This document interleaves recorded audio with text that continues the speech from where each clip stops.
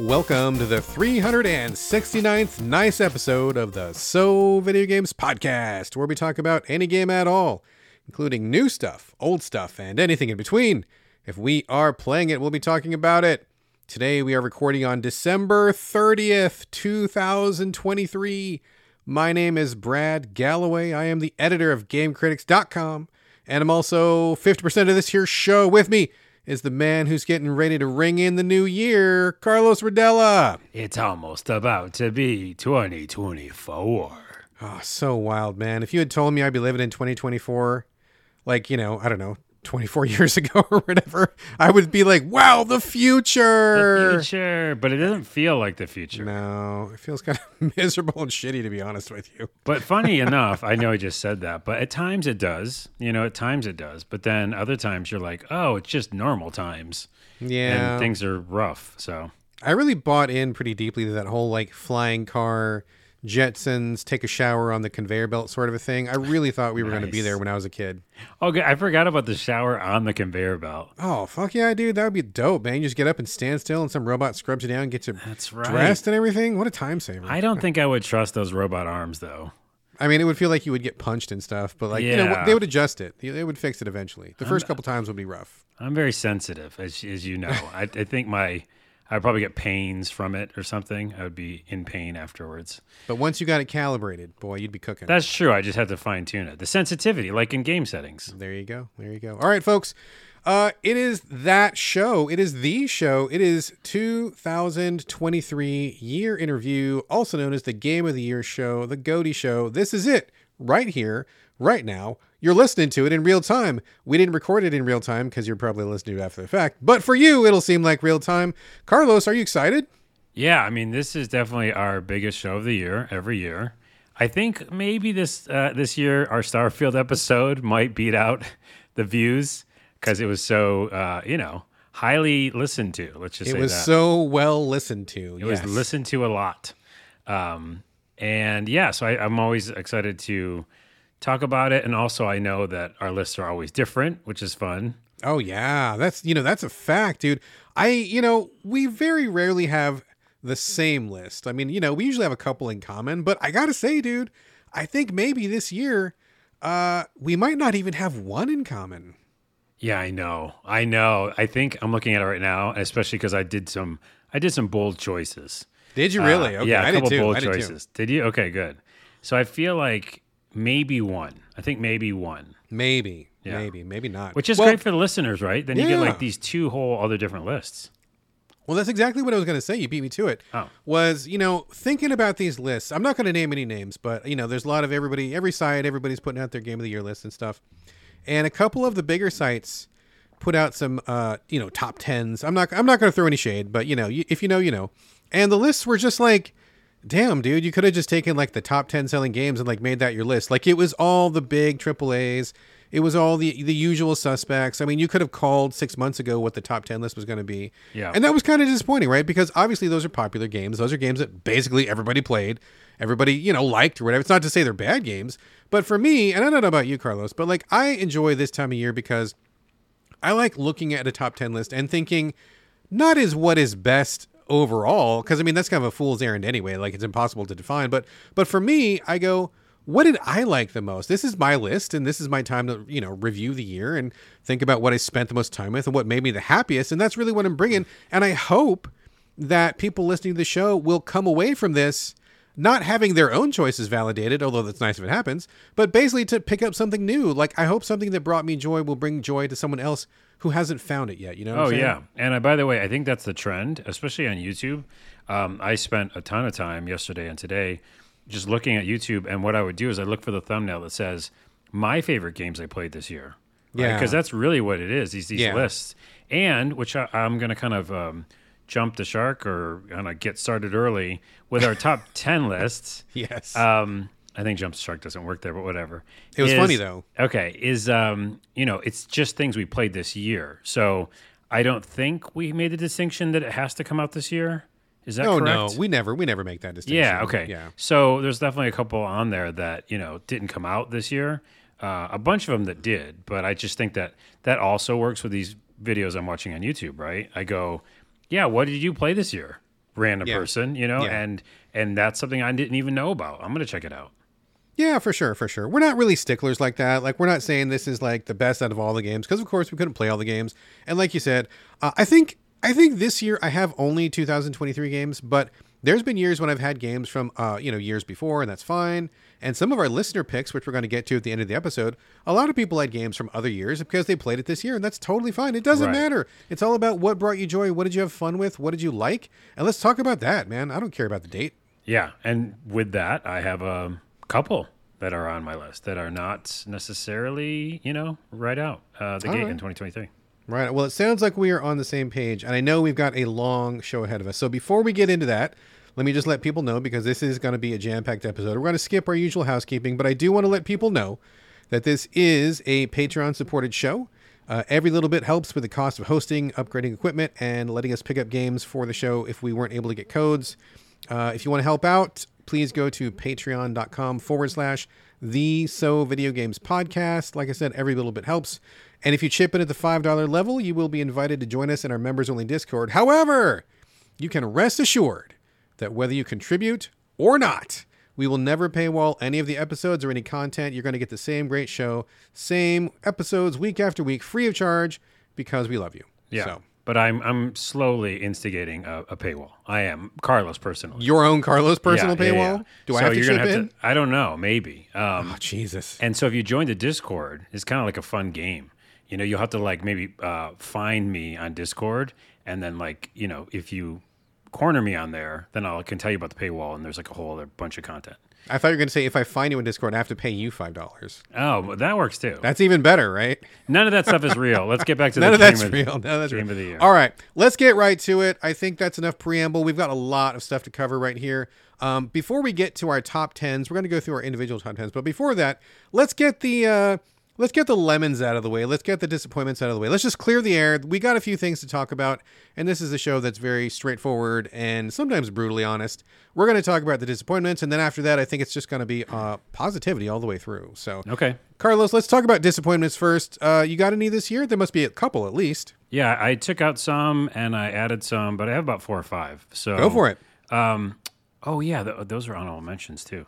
Okay, so first off, this is not a game, but layoffs. We just got to mention. Oh, man. Terrible. Right? Yeah, big time. Also, I was part of it. So that's literally part of it. Literally, you were part of the layoffs. Yes, I'm sorry, buddy. Yes, another thing that's not game related, but I just mentioned real quick, is constantly having to recharge my PlayStation controllers. Oh, no. Okay. I don't know. I don't know if it's the same with the chargeable Xbox ones. I need to buy those because I just have the ones with batteries right now, which I also hate. I hate wasting batteries and using them. But yeah, I just feel like all year, I have 3, by the way. I have 3 PlayStation controllers. You rotate through each? And I just rotate. One's always charging. And then if one is done charging, I put the other one in there. So it's oh, man. It's just a discipline. I want one that just lasts for a very long time. Can I tell you how I make mine last forever? Oh, your PlayStation ones? Yeah, and the Xbox too. I've never had to charge them all year. Okay, what did you do? I just leave them plugged in. Yeah, but I have 3, so I can only leave one plugged in. I just leave them plugged in constantly. I never disconnect the cord. The cords are really long, and I sit close enough to my TV. I never unplug it. Oh, you never unplug it. The battery never dies. Yeah, cords. It's amazing. I think, you know what? I might start doing that. My couch, I think, is close enough, so maybe that's yeah, I mean, unless you're sitting 15 feet away, I think these cords are probably going to reach to most people's couches. So that's my secret. I don't recharge anything all year long. And obviously, the first game disappointment, which is everybody's in the whole internet, it was the day before, just because it became a fake game. It never really was a game. I was kind of just on the side, interested in if it pulled it off, because I'm always hoping for people and rooting for the devs. But these weren't even we already went into it on the show, but it's not even a true development house. It was a bunch of people remotely working on it. Yeah, well, it was remotely people that did want to make a game, but these 2 brothers at the top were just weirdos trying to make money, and it was just a farce, So that was a disappointment just because, some of the early gameplay looked really fun. But yeah, it was never really what they were selling. So yeah, that's for sure. That's for sure. Are we going to go back and forth? Or you do all yours, then I'll do all mine. Obviously, Redfall. Oh, man, Redfall, yep. Yeah, the internets, again. These are both internet's disappointments. But me too, because I was rooting for, here's a thing that's going to help Xbox. I love Arcane, but we all knew the writing was on the wall that they weren't making the game they wanted to make. Yeah. I feel like they were being forced into making that thing, Atlas Fallen was a disappointment for me. Atlas Fallen. I don't remember that one. It's the one where you can skate on the sand, remember? Oh, that's right. Yes. Okay. Yes. Disappointment for you, too. It was. I mean, not really a disappointment because I wasn't expecting anything, but yeah, it was definitely something that I was not having a good time playing. For sure. Yeah, and I kind of was more excited because it was more of an open world thing. Right. But I definitely dropped off that. Obviously, another big internet one was Starfield. I was gonna put it also in the honorable mentions because I did play a shit ton of it and beat it a couple of times. But yeah, for me, it was definitely a disappointment. Like I just felt kind of screwed in a way. Like I felt like the expectation that I was going to have a Skyrim kind of feeling game in space wasn't what happened. It was like these small sections of interesting, world building, then a bunch of procedural generated stuff, and then just grinding. And I just didn't feel like I was having fun after a while. So that was a disappointment. Understandable. 2 more. Atomic Heart for me. Definitely disappointing. Oh, wow. Yeah. Atomic Heart. Yeah. I took the shot, A bunch of people did like it. It had that Bioshock energy, but that was difficult. I didn't like the bosses, and it just felt weird to me. I just didn't enjoy it. I mean, on top of that, there was that whole controversy about it stealing people's data, and like it was supposed to be some kind of a Trojan for like Russia to get information. Like, even if it wasn't true, it seems like maybe it was partly true, but even if it wasn't true, that's not what you want circling your game, dude. No. Yeah, not at all. And lastly, Wanted Dead. Remember that game? Man, yes. That was brutally disappointing. Yes. Here's why it's disappointing, and this is my last one, so I'll just say real quick, is I love the style. I actually like the weirdness of that game so much. I mean, they're doing memes in the game. There's cats everywhere. I like the main character. I just don't enjoy the gameplay because it's really difficult for difficult's sake. That whole perfect, is it Team Ninja? No. Is it? No. It's people who did something. Maybe. We should know. Look that I don't know. It doesn't matter. Okay, but anyways, the point is, I just didn't enjoy like playing it very much, and then it got really hard. The spikes are insane, and then when I put it down to easy mode, remember they put you bunny ears on the character. Yeah, I hate when fucking people. Yeah, do I'm that. like, just let me play your game so I can get through it and actually enjoy this world because that's kind of fun, weird, fucked up like humor and stuff. And so, anyways, I could never play it again because I couldn't beat this one boss. So.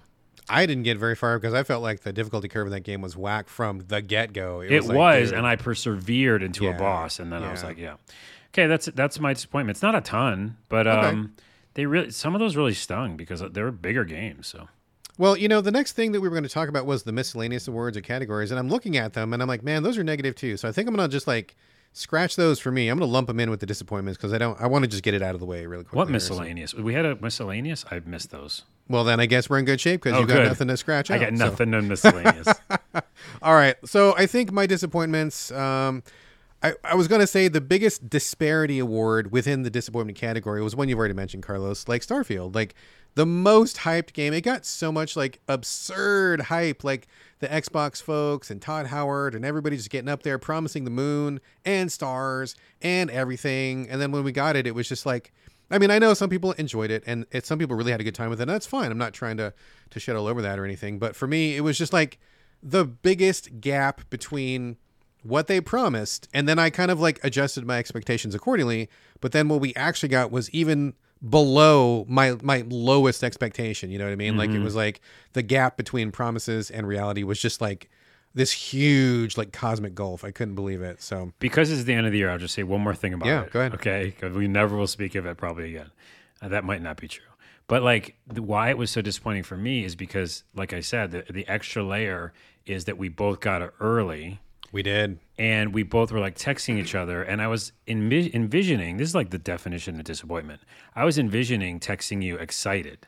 Like, did you see this thing? And it's, we're playing the first Skyrim in space. Did you talk to this guy? Amazing, so fun. Yeah. And then and then you would have told me, this is actually a perfect explanation of it. You would have told me like, no, I did this. And I was like, what? You did that? Yeah, exactly. But no. It's the same fucking cookie cutter thing. You can't, do too much different things, Yeah. So that's why it was, as I was like, we could have had that moment, It wasn't like one of those like Fallout New Vegas moments where you're like, oh my God, did you find the ghoul who was hiding out in the thing? And I'd be like, no, but did you fight that big bear that was over? Yeah. No, I didn't know about that. Oh my God. Like that whole thing. It was just absent, dude. And I know I've talked to other people and people have had a good time with it. And, there are a few of those things tucked in there, but I think regardless, I think that the real takeaway is they promised so much and what they delivered was something far, far, far, far, far short of what we were hoping to get. So Right. And again, it just always comes down to subjectivity and personal preference. But I'm telling our listeners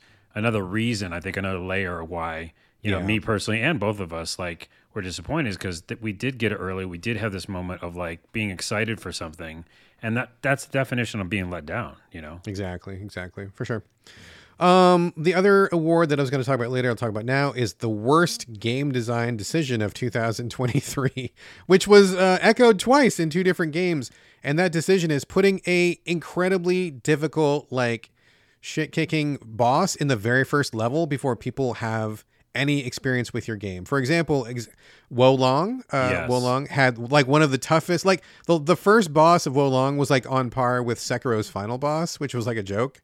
And also Armored Core 6, the big return to Mechville for FromSoft. They had a really shitty, incredibly hard first boss. And it's like, at this point in the game, for both of these experiences, people are just beginning to come to grips with what this experience is. They're learning the systems. They're learning how to play. And then you put these like incredible brick wall bosses right there.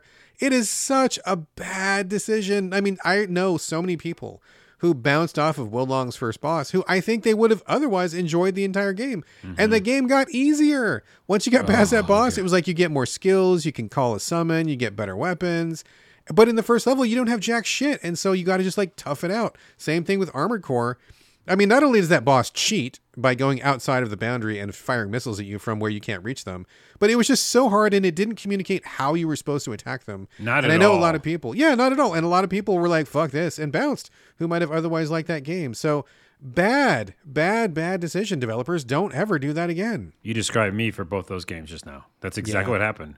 Wolong and Armored Core, which I could have enjoyed later, both of those, but no, Yeah.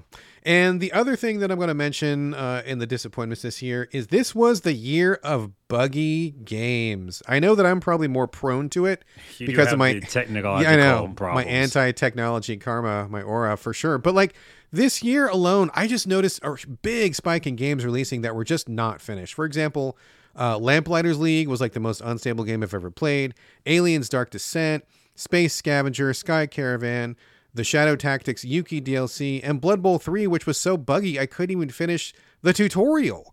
So, some of these things I plan to come back to once they get patched, but like, god damn it, these are all games that I was really excited about playing and looking forward to, and most of these games were not finishable. Like, I got to like 2 levels away from the ending of Dark Descent. I thought I was going to have to quit Lamplighters. I didn't ever came back to finish the tutorial in Blood Bowl. Just please, I know that, fire and forget, or like, ship it now, fix it later, whatever. And the hot fixes are a thing. So it kind of changes how people develop, but please, people, do your best to please get these things functional at least. I mean, I don't mind a little hiccup, a funny animation, a little glitch here and there, but like these games all shipped really fucking broken. And it's just a shame because, again, kind of like the worst game decision, you go into a new game and it's buggy as fuck, you're going to bounce. There's no shortage of choices this year. Why would you power through something that is just like miserable from the get-go?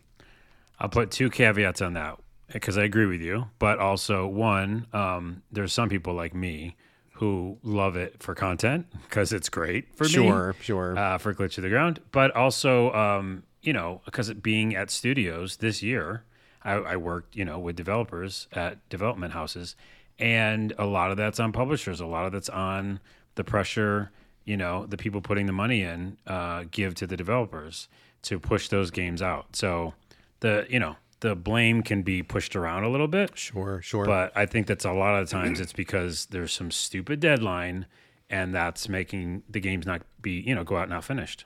I mean, that's entirely reasonable, and I totally agree with that. I don't mean to put the blame solely on developers because publishers obviously play a huge role. So thank you for that addition. I think you're entirely correct. But regardless, the point is, man, I had so many games this year that I just couldn't play or couldn't finish because it was so buggy. And that was just like a big bummer because a lot of these were things that were genuinely good or things I was really excited about. Yeah, totally. All right, moving on. I don't think there's any more negativity or disappointments. I'm looking at the script. I think it's all uphill in a good way from here on out. So let's hit our next category before we get to honorable mentions. Games we thought we might want to have in our top 10, but we just didn't have time to get to. That didn't get around to awards or whatever. Carlos, any games that you meant to check out and didn't have time for? So, first off, kind of no, because I went through exhaustively the list of all games released, pretty much all games released in 2023, and many different lists. I've played a lot of them. Mm-hmm. I'm not like exaggerating when I say maybe 75%. I mean, like a weird number, you know? Yeah, way above average. Way above average. There's a ton of indies that I didn't touch, obviously, that I wanted to, but I think that in general, I played everything that I thought I might enjoy. But I'm definitely going to put, like with little asterisks on there, Super Mario Wonder and Super Mario RPG Remake, because I didn't play almost any no Switch this year. And I feel like I would have liked both of those. Did the RPG Remake already come out, or is it not out yet? It's out now, I think. Is it? Okay. Yeah. So wait, it's before 2024. So anyways, I think both those are just up my alley. And everybody liked Wonder. A lot of people did. Oh, yeah. My wife thought it was great. So I'm putting them on there for Nintendo. But also, everybody really enjoyed Cocoon. And I think both of us played it early on and wasn't interested. Yeah, we both bounced off that one pretty quick. But I feel like maybe if I went back to it. Second chance? Yeah, because so many people are like... And then I kind of understood later on in the late game what happens. And I was like, maybe. And then just two more. Venba, because you love it. Oh, Venba is so great, dude. And I didn't play it, so I feel like I really will enjoy that. So, oh man, that's like 2.5 hours, dude, like start to finish. Wow, so good. I can play it technically before the end of the year, but it won't be on the show. You can play it literally right now and finish before we're done recording the podcast. True. I'd be distracted. That's true. And then I'm putting down Tales of Arise DLC because I started it, but I didn't finish it. And I feel like it's pretty fucking epic. It's like a 30-hour game. Like DLC, like for like 30 hours. That's huge for a DLC. Yeah. So I think that might be on the list, because I've put DLC on the list before. Oh, sure. Yeah, no qualms about that. I think that deserves it. Yeah. So that's my biggest one. I think that could be it. But let me hear yours because maybe I'll hear one that I didn't know about. Okay, so I tried my best to get to everything that I thought had a real chance, as far as my own personal taste of being like a top 10. I got to most of them, but there were a few that slipped through the net. I think the biggest one is probably Baldur's Gate 3 because I wasn't going to play it on PC, and they kept promising. It just came out on console, I want to say not even a month ago. 2 months maybe like, ago now. No, yes, I don't know. I don't think it was that long. Yes, I've been playing on PlayStation 5 I played it 2 months ago. It was last time I played that long? Yeah. I don't know if it was that long. But regardless, it didn't come out until like pretty late in the year. And that's true. PR kept saying like it was just around the corner, just around the corner, just around the corner. And it kept getting delayed and delayed. I mean, and whatever, it's fine. I would much rather have them delayed and put out a good version than to ship it buggy. But it just came too late in the year. I was already neck deep in other things. And I know it's a huge game. And there's a pretty good chance I'm going to love it. But I just didn't want to start it this late in the year because even if I did try to squeeze it in, number one, I wouldn't want to rush through it. And number two, I just don't think there's enough time. There isn't. Yeah, to get through it before. Yeah. There literally isn't enough time. Yeah. Yeah. So Baldur's Gate 3, gonna hold that back for next year. Okay. Bramble, I know you played this one, and a lot of people were talking pretty good things about it. It seems like it's kind of up my alley, but I just, I have it downloaded on my hard drive, but I never got around to it. It's not on my honorable mentions. It almost was, which means it's not on my top 10. But it was very interesting and good and weird and fucked up. So I liked a lot of it. Yeah. I feel like that one probably would have made my top 10, but it just kind of slipped through the cracks. Okay. The next one is The Pale Beyond, which I actually did play on PC, and I thought it was amazing. I just played like the first 2 chapters of it or whatever, and I'm like, oh, this is great. And I knew that a console version was coming, so I'm like, okay, wait. It's kind of painful and tedious for me to play it on PC. I know a console version is coming. I'm going to wait. And it just got delayed and delayed, and it didn't come. And it finally hit Switch. And I'm like, okay, cool. I'm going to jump in. And the Switch version is just not good. It's not terrible. And if you have no other way to play it, I say go for it. But it was janky. Like the camera didn't quite work right. The controls didn't quite work right. And the text was really small.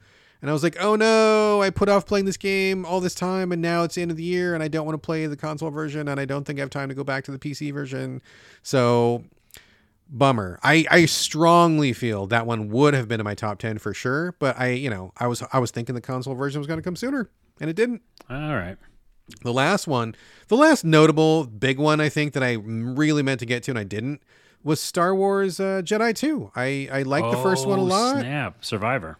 Yeah, Survivor. I liked the first one a lot, even though it had some problems, and everybody said, including you, that the problems were fixed in the second one. And I know you were hyping it up, and John from Gaming the Wild's hyping it up, and I was like, yeah, okay, I'm down. But it just came at a time when I was too busy. I, again, have it on my hard drive. It's there. But I just didn't find the time. There was always something for the show or some other game I was in the middle of I wanted to finish, and I kept thinking I was going to have time, and I just didn't get around to it. So I'm going to have to play it next year, but I bet that one probably would have made it as well. So those are both, I think Baldur's Gate 3 and Star Wars are candidates, I'm calling it now, for Game of the Year 2024. Very possible. Very possible. At any time, right? That's absolutely true. Absolutely true. I would count it. It would not be disqualified. Yeah. All right, we're getting close to hitting our top 10, but one more thing to get through. Honorable mentions, which is stuff that we did play and just didn't quite make the cut. Man, we were spoiled for choice this year, Carlos. Yes, we had so many good games. I mean, every week something was coming out where I'm like, this is amazing, this is amazing, this is amazing. I know I had a bunch that I liked. I know you had a bunch that you liked. There's only 10 on our list. I mean, I could have easily done a top 20, no problem. What about you? Oh, yeah. I literally cut my honorable mentions down to 5, and there was 15. Yeah, see, we could have gone on and on and on, but we, in the spirit of the season, we're going to stick with the top 10. So tell me, Carlos, what made your honorable mentions list? If you want to just name them out, do that. Or if you want to give a little piece on each, do that as well. Whatever you feel like. Okay, I have, how many do you have? 1, 2, 3, 4, 5, 6, like 10. Oh, do you? Okay. I'm going to just go through them real quick, though. I'm okay with adding the next one. I have 6. I had 15. I'll just mention Chia because I think it's fucking amazing and delightful, and you turn into other objects and animals, and it's so fun and cool, and just like an open world, relaxing thing with guitars too. By the way, you play guitars. Yeah. Yep. You played it, right? I watched my wife play it. Okay, it's just delightful. What's it called? Assassin's Creed Mirage, because it's like old school Assassin's Creed. Mm-hmm. It's some people are like, on both sides of the fence with that. I was on the side that really enjoyed it. I thought it was a really good story actually too, and I just liked the presentation and going back to old school Assassin's Creed. It was really fun. Right. Not top 10 fun, but really fun. RoboCop, Rogue City was fucking brilliant. Hearing so many good things about that one. It's so much like the 90s movie. It's like straight up like RoboCop the movie, which of course you have to have seen the original. Oh yeah. And it's just campy and good and funny one-liners, and it's just fun. It's like fun as shit. Goat Simulator 3, that's real close to the top 10. It's just pure bliss. They did everything that Goat Simulator did in the beginning that felt kind of janky or whatever, and they just honed in on it. It feels like a GTA sometimes. You're driving cars, blowing them up and jumping into other things, and I don't know. Everything about what they did, and the jokes are fun too. They do have some good jokes in there. I will say that for sure. I mean, it starts, like I said last time, with the Skyrim cart and stuff. And yeah. I didn't tell you this, and I haven't put a video up yet, but I do have it in the waiting. Is they spoofed PT in the game. Did they really? Yeah. So you go through the hallway. Oh my god! And you keep going through the hallway, and I was like, "Holy fuck, these guys, man!" That sounds like fun. That sounds like fun. And then last two, again, this could be a longer list. I'm doing brevity. Ghostwire Tokyo. Okay. Because I still beat that game. We talked about it on the show. Yeah, we did. It's actually really close to the top 10. It really is, because it had a lot of really good stuff in the game, and I felt like I really liked the ending. I remember talking about that on the show a lot this year. I enjoyed the ending wholeheartedly. But yeah, it had enough things that made me bothered too. Yeah. And then my last one, which I feel now I shouldn't cut off all the other ones I had, but I just put Starfield because, come on. It's literally both sides for me. Like, it is good and bad. Yeah, dark and light. There's some good in that fucking game. I don't know how many times I have to say it to everybody who hated on us, but like, yeah, it's an honorable mention because I played fucking 75 hours of that thing. Right. And I lost myself to it even when I was fighting it, Like, but lastly, I'll say this.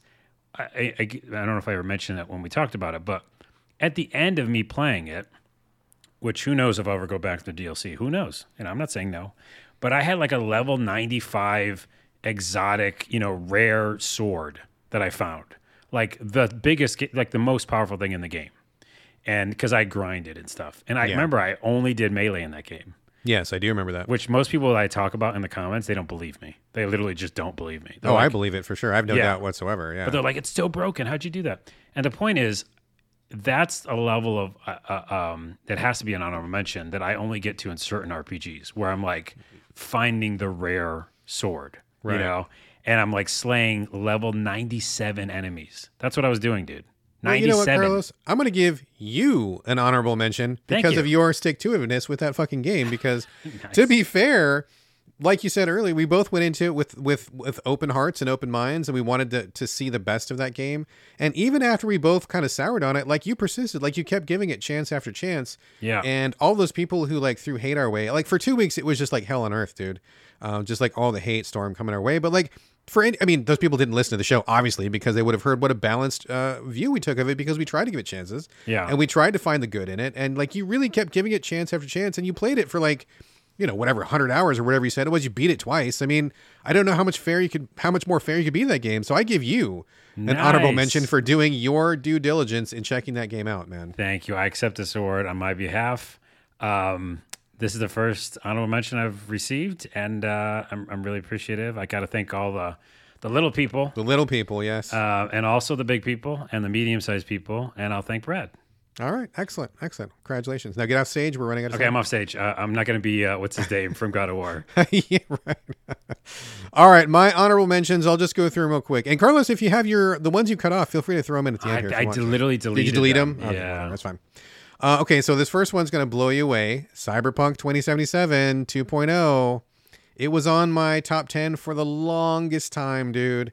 And I just got to the end of the year, and I'm like, you know what? There just isn't room on the list for it. Wow. So, okay. Honorable mention. I want to give honorable mention to Wolong Fallen Empire, despite having the worst design choice with that crazy-ass first boss. I actually thought that game was great. I had a wonderful time with it. And if it wasn't for that first boss, I would have really recommended it like way more. But I knew that people were going to bounce the fuck off of that boss. Yeah, I can see that. It was just a bad choice. Dave the Diver was a hell of a lot of fun. I had a lot of fun with that. Didn't finish it, but boy, I enjoyed my time with it for sure. I really want to give an honorable mention to Graveyard Keeper. That is like one of my white whale games, dude, where like I love that game. I've started it like 3 different times. You'll never finish it. I will, dude. I will. Okay. I mean, whatever it takes, I want to come back to it because now it's got the Ultimate Edition where it's got all the DLC, everything in it. That game is done now, like it's finished, and I'm gonna go back to it, dude. It's a huge undertaking. It's a deep game, but man, I fucking love that game, and I really want to finish it. But anyway, Shout out for the Ultimate Edition, which came out this year. Blasphemous 2, which I really enjoyed and was really good, but just didn't quite make the cut. Shadows Over Loathing, which was great. Really funny. Had a lot of good times and laughs with that, but again, didn't quite make the cut. Thirsty Suitors, which I think is like in many ways a truly amazing game, like for representation and diversity in terms of people of color, in terms of queer people, in terms of like the content about, young people's lives and romance and dating. Like so many, like the writing is just like outstanding in that game. I love the writing. I think the gameplay was a little bit repetitive and a little bit basic to kind of to keep it out of the top 10, but I really want to call attention to it. And I do think it is worthy of people's time. Along the same lines, Venba. Man, Venba was so fucking good. I love that game. I mean, it brought my wife to tears. It brought me, I think I may have cried as well. And it's just really emotional. It just really highlights the humanity between people. It doesn't matter where you're from, what color your skin is, like anything. Like it's just about being a human being on Earth. And it was just so amazing, like so on point. Venba was wonderful. Broken Lines, I'm going to give a shout out to. This game, I feel like I have let this game down. It's really cool, interesting spin on turn-based tactics, set in a quasi-fantasy World War II sort of setting. It's got a strange, real-time kind of combat engine, and it's about troops who are behind enemy lines, and they're trying to escape, but then all of a sudden, like, zombies show up, and it's just like, it's super up my alley, and there's a lot of really cool, interesting things in it. But again, it just kind of got nudged to the side. I got busy, and it was like, my head wasn't quite in the right space, but it's such a great game, and I never hear anybody ever talking about it. Yeah. Yeah, Broken Lines definitely need some more love. And my last one, which was just fucking outstanding. And it shows what an amazing year we had that this game didn't make it in the top 10. The Cosmic Wheel Sisterhood, fucking fantastic visual novel. I loved every minute of it. Oh my God. Like, well written, amazing graphics, cool concept, great gameplay, and like designing your own tarot cards. The way the whole thing shook down was just like chef's kiss, dude. It was fucking great. And yet it didn't make the top 10. That's what an amazing year 2023 was. Crazy. Fucking bonkers that didn't make it in the top 10. Yeah, you loved that. I did. I loved it. I actually was able to re-undelete, which is not Did you hit the backwards arrow like 10 times? Yeah, a million times. Okay. Sorry, I was also listening, but I was trying to get That's fine. That's fine. I wanted to hear what else you had. Well, here, and it's funny because when I did it, I realized I made an issue. I made an error. First off, Sonic Frontiers. Oh, okay. For all the weirdness that game is and not fun at times, there's a lot of fun to be had too. There's like this flow state you get in when you're in this open world and just doing all these moves. I really lost a lot of time to that this year. So got to mention them. And then Star Ocean Second Story R. Okay. Because I'm still playing it, so I can't really like say what the ending is and stuff like that. But I just had a great time with it. So this is leading to an interesting thing because we're just about to hit the top 10. We are. And because I did that Control Delete Undelete thing, yes, I realized I had more than 10. Okay. In real time. So let me count them real quick. Are you hitting the backwards arrow now in real time? No. I'm going to make sure that my top 10 are 10. 1, 2, 3, 4, 5, 6, 7, 8, 9, 10. Okay, because now I've figured it out, there's one more honorable mention. Okay. Because it just got cut. Okay. And it was at the bottom. Was it number 11? It was number... Inadvertently? Yeah, it was supposed to be number 10. Okay. Number 11 is Alan Wake 2. Wow. Okay. All right. Which, all right. you know, there's so many good things. I love Alan Wake. I love Remedy. It's still, I'm going to play it. You know, I'm going to go back and probably try to beat it. But there's just a slog at times. Yeah. You've heard some some YouTubers say that, you know, they fell asleep during it. Oh, yes. I remember that. Yep. It has such a good beginning, and there's so much really cool, beautiful cinematography and real-time stuff in that game. Real-time acting and singing and a band. And then it just gets quiet, and then it gets hard, and then it's confusing. And I put it on easy mode because I was like, I shouldn't be dying 12 times here. What's going on? Right. So it's just unbalanced, too difficult at times, and too sleepy at times. Too sleepy. Yeah, you know, I was going to jump in, but then I heard so many mixed messages, especially from people who I really respect their opinions, that I'm like, you know, I will play it. But there was just so much like hubbub about it, and that was not good, that I'm like, okay, I'm in a really packed tight schedule right now. I don't know that I can make the time for something that seems like I got like a 50-50 shot at best of liking it when there was like all this other stuff to play. So that'll be probably 2024 for Alan Wake 2 for me. There you go. All right. All right. That is the end of all of our preamble, all of the early categories, all the disappointments. And now there is nothing left for us to do except crack into the top 10 of 2023. My top 10, Carlos's top 10. And again, these are the games that brought us joy, that we personally like, that we want to bring to other people's attention. This is not to say we played every single game out there. That's not to say that this is the objective best list, because that would be insane. But these are the things that were nearest and dearest to our hearts in 2023. I am proud to present them. Carlos, I know that you are proud to present them. And to kick this off, let's start with you, sir. What is your number 10 game of 2023? And these are in order of our favorite. In order, yes. Yeah. And before I even say that, I will say this is the episode of preambles before we say things. But it's also what brings us joy, but also for me, like I've said all year, and you're probably tired of listening to, Brad, you know, I search for certain things out of games. I mean, we all do. Oh, sure. But my particular thing is this idea of power fantasy, this idea of escapism, and some sort of like, you know, realistic thing that I can get into where I go, wow, I'm surprised by this interaction, or, you know, a storytelling moment, or, you know, the kind of the detail that I love in games, which is like open world, which is, you know, strong characters, you know, ownership over my own character and like how it interacts with the world. Yeah. So it's all this kind of like, I call it realism, but doesn't really make sense, but video game-ness that can transcend the game part and make me really feel like I'm lost in this thing. So anyways, that's also what I look for. Yep. That being said, number 10 for me, now this is going to be fun just because I'm going to surprise you each time. Dead Island 2. Oh, okay. That was like one of my lost games. In fact, I think I even forgot that even came out this year. Yeah, so we both liked Dead Island 1. We Both of did. us, yeah. Yeah. And initially I had some problems with 2, and I still do, but I think it did more right than it did wrong. I spent a fuck ton of time playing it. I beat it, which is always a huge sign that you enjoy a game a lot. Oh, yeah. And yeah, I think that in general, the storytelling, the world building is so good and it's so believable, and the graphics are awesome.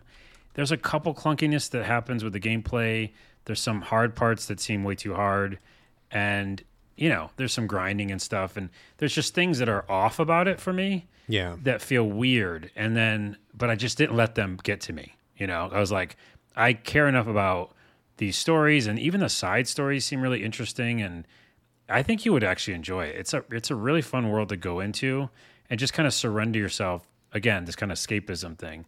To like, this is Los Angeles. This is this like area that I'm going to be in now, and I'm just gonna find out what happens. So I just really enjoyed it. I probably would like that. This was the year where I just, for whatever reason, didn't get around to the big zombie games. I didn't play Dead Island 2, which I probably would have liked.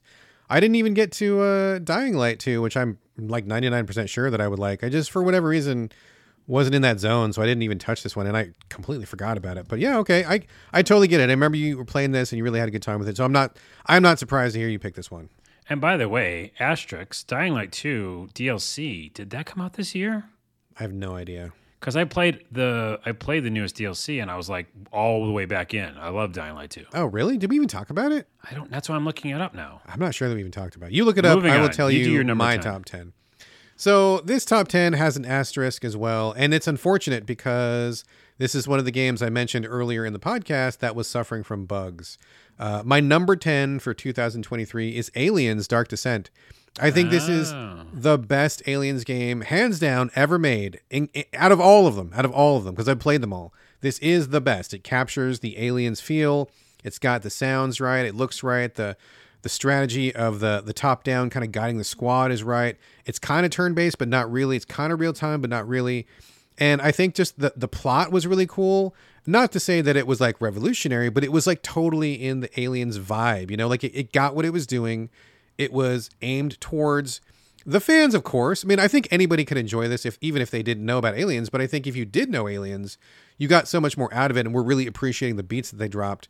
I thought the writing was, it was very good for what it was. And so I think that in itself is an achievement because the Aliens franchise itself has floundered for so long. I love this game. Easily by a mile, my favorite Aliens game. And I loved it. I was like I was combing through levels, like leveling up guys. I thought this was just the best experience. And the only reason this game is not much higher in my list is because of the bugs. Like I said earlier, I got to like 1.5 levels before actually rolling credits, and I hit a game-breaking bug that killed my save. Yeah. So I could not finish the game. At the time, the developers had not had a fix for it, and there was no way to save my progress. So I was very disappointed and heartbroken by that. But it speaks to the quality of this game that even though it fucked me at the 11th hour and I wasn't able to roll credits, I got so close. That would have been the kiss of death for any other game, but I still love this game. I still think it's a great game. And I bet it's probably been patched by now, and anybody coming to it now is probably going to have a great time. I think this is a fantastic game. Yeah, you did like it, and that is a testament because we've done it before. I kind of just did it with Dead Island 2, which is like there's a couple things that are stuck in your craw. Is that what they say? Yeah. And you still push on. Mm-hmm. It's a good sign. All right, that was number 10. Moving on to number 9 of 2023. Carlos, what is your number 9? Achilles Legends Untold. Really? Wow. Okay. Making Surprise. the top 10. Surprise. All right. It's kind of an indie game. I wrote this down because I want to make sure I tell people. You might have heard it's like a Souls-like. It's not. It's not at all. It's more like Diablo. It feels like a Diablo game, but like a single-player, campaign. And it's the top-down, three-quarters view. Go hack and slash and level up your character. It's this kind of weird Greek mythology story, but monsters and this whole huge backstory. But the point is, it's on my top 10. I played a shit ton of this.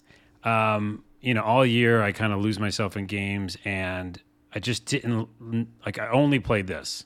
like for a very long time. And I had to beat it. Like it's one of those things where you just feel like you want to get to the next level. You want to see what the next power up is.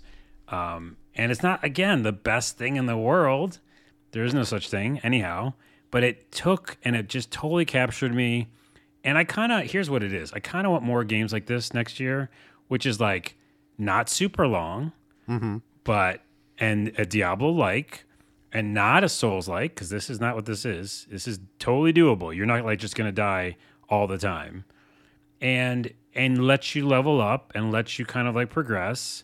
Almost like Dark Alliance or some of those old kind of PlayStation 2 games where it's like, it's an action RPG, but it's really kind of simple. Yeah, those top-down dungeon crawlers. There was a whole bunch of them on PS2. Yeah, and PS2 had a ton, and I feel like that's what this was. It was like a love letter to those. And I just had so much fun. So it had to be on the list. I don't know where to put it. So it ended up 9. I mean, it could have been 10, but I liked it better than Dead Island 2. That's a good pick, man. That's a good pick because, not a lot of people gave that one the time of day. And I was curious about it myself.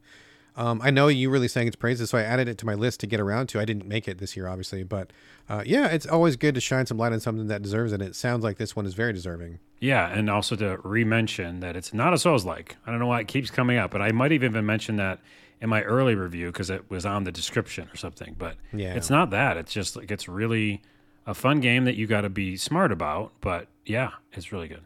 And what was the whole title? It was Achilles. What was it? The whole Achilles Legends Untold. Legends Untold. Okay. Totally affordable. You are around New Year's, you're hanging out, you're chilling. I haven't gone back to work yet or something. Pick it up. Awesome. Good pick. Good pick. Mine is kind of in the same bucket as yours, as a matter of fact. I think mine was really playable, kind of an indie game. I didn't see a lot of people talking about it, and it definitely deserves more spotlight. My number 9 is Black Skylands. Played this on PS5. Man, I had a great time with this one.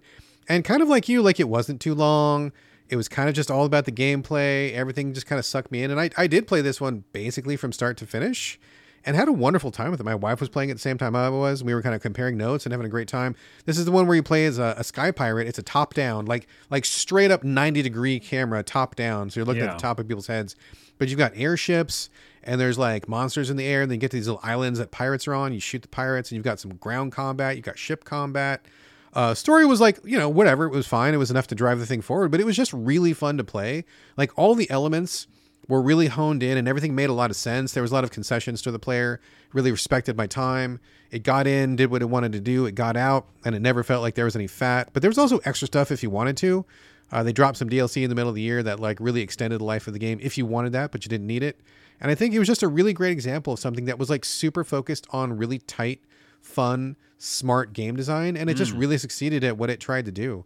I didn't hear a whole lot of folks talking about this one, but for me, I was just really captivated for like, the week or 5 days or whatever it took me to get through it. I thought it was just aces all the way through. Yeah. Dude, our number 9's the same kind of. Same concept. Yeah, definitely. All right. That was Black Skylands, number 8 of 2023. Carlos, what is your number 8? This is exciting. I like doing these because it's really more like exciting, like for me to see what you're going to say. And ditto, my friend, ditto. Yeah. We have no idea. We did not compare notes before the show. Yeah, no, not at all. And I don't think I'd have it any other way. I can't believe it made the list, but it did. And I'll tell you why. Spider-Man 2. What? Okay, this one genuinely surprises me. Oh, I got more surprises. On the way. I had to, because here's the thing. Spider-Man 2, everybody knows the game. I'm not going to tell you what the game is. It did everything better than all the other ones. You and I both didn't like Spider-Man 1. We talked about it before on the show that we didn't like the fact that it was difficult. Spider-Man should be easy. He's a superhero, and he's getting shot by a punk, some random punk. Yeah, he should be beat up with them palookas, man. Yeah, and so it does the same kind of thing. I knocked it down to story mode immediately, and I was like, just gonna fuck around with the story and whatever. So that yes, they did everything better. There's 2 reasons why it's on the list. One, I played so much of it for my content. For Glitch to the Ground, I made tons of videos. My number 1 video of the year, which is sitting at 2 million views, is from Spider-Man 2. Well, congratulations. 2 million is a big number. I guess. Yeah. Thanks. For me, that's big. Well, yeah, it's more about again, I captured a moment and I didn't do anything. I just feel like I captured a moment and people were like, yeah, we like that moment. But the point is, I spent so much time in that because some of the NPCs which I mentioned at the beginning of this list, what I'm looking for in games, were real improv actors. Yeah. So, and that's the number one video of mine is I found probably the best, which is crazy. I found the best moment of NPC actors improving in that game. And it's very fun to listen to. And there's a bunch of those, in that game. And so that world was fun for me to just run around.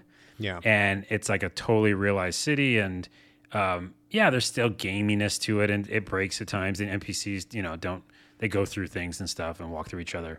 But there's enough like new pieces of realism that I got to give it a nod for that.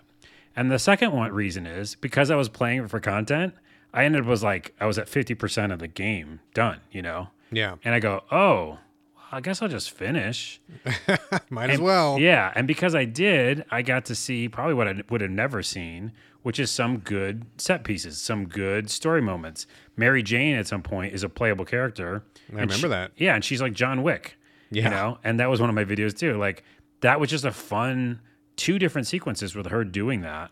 Yeah. And then the ending was a good message. Like talk about inclusivity, accessibility. There was, one of the main characters was deaf and there was a lot of sign language.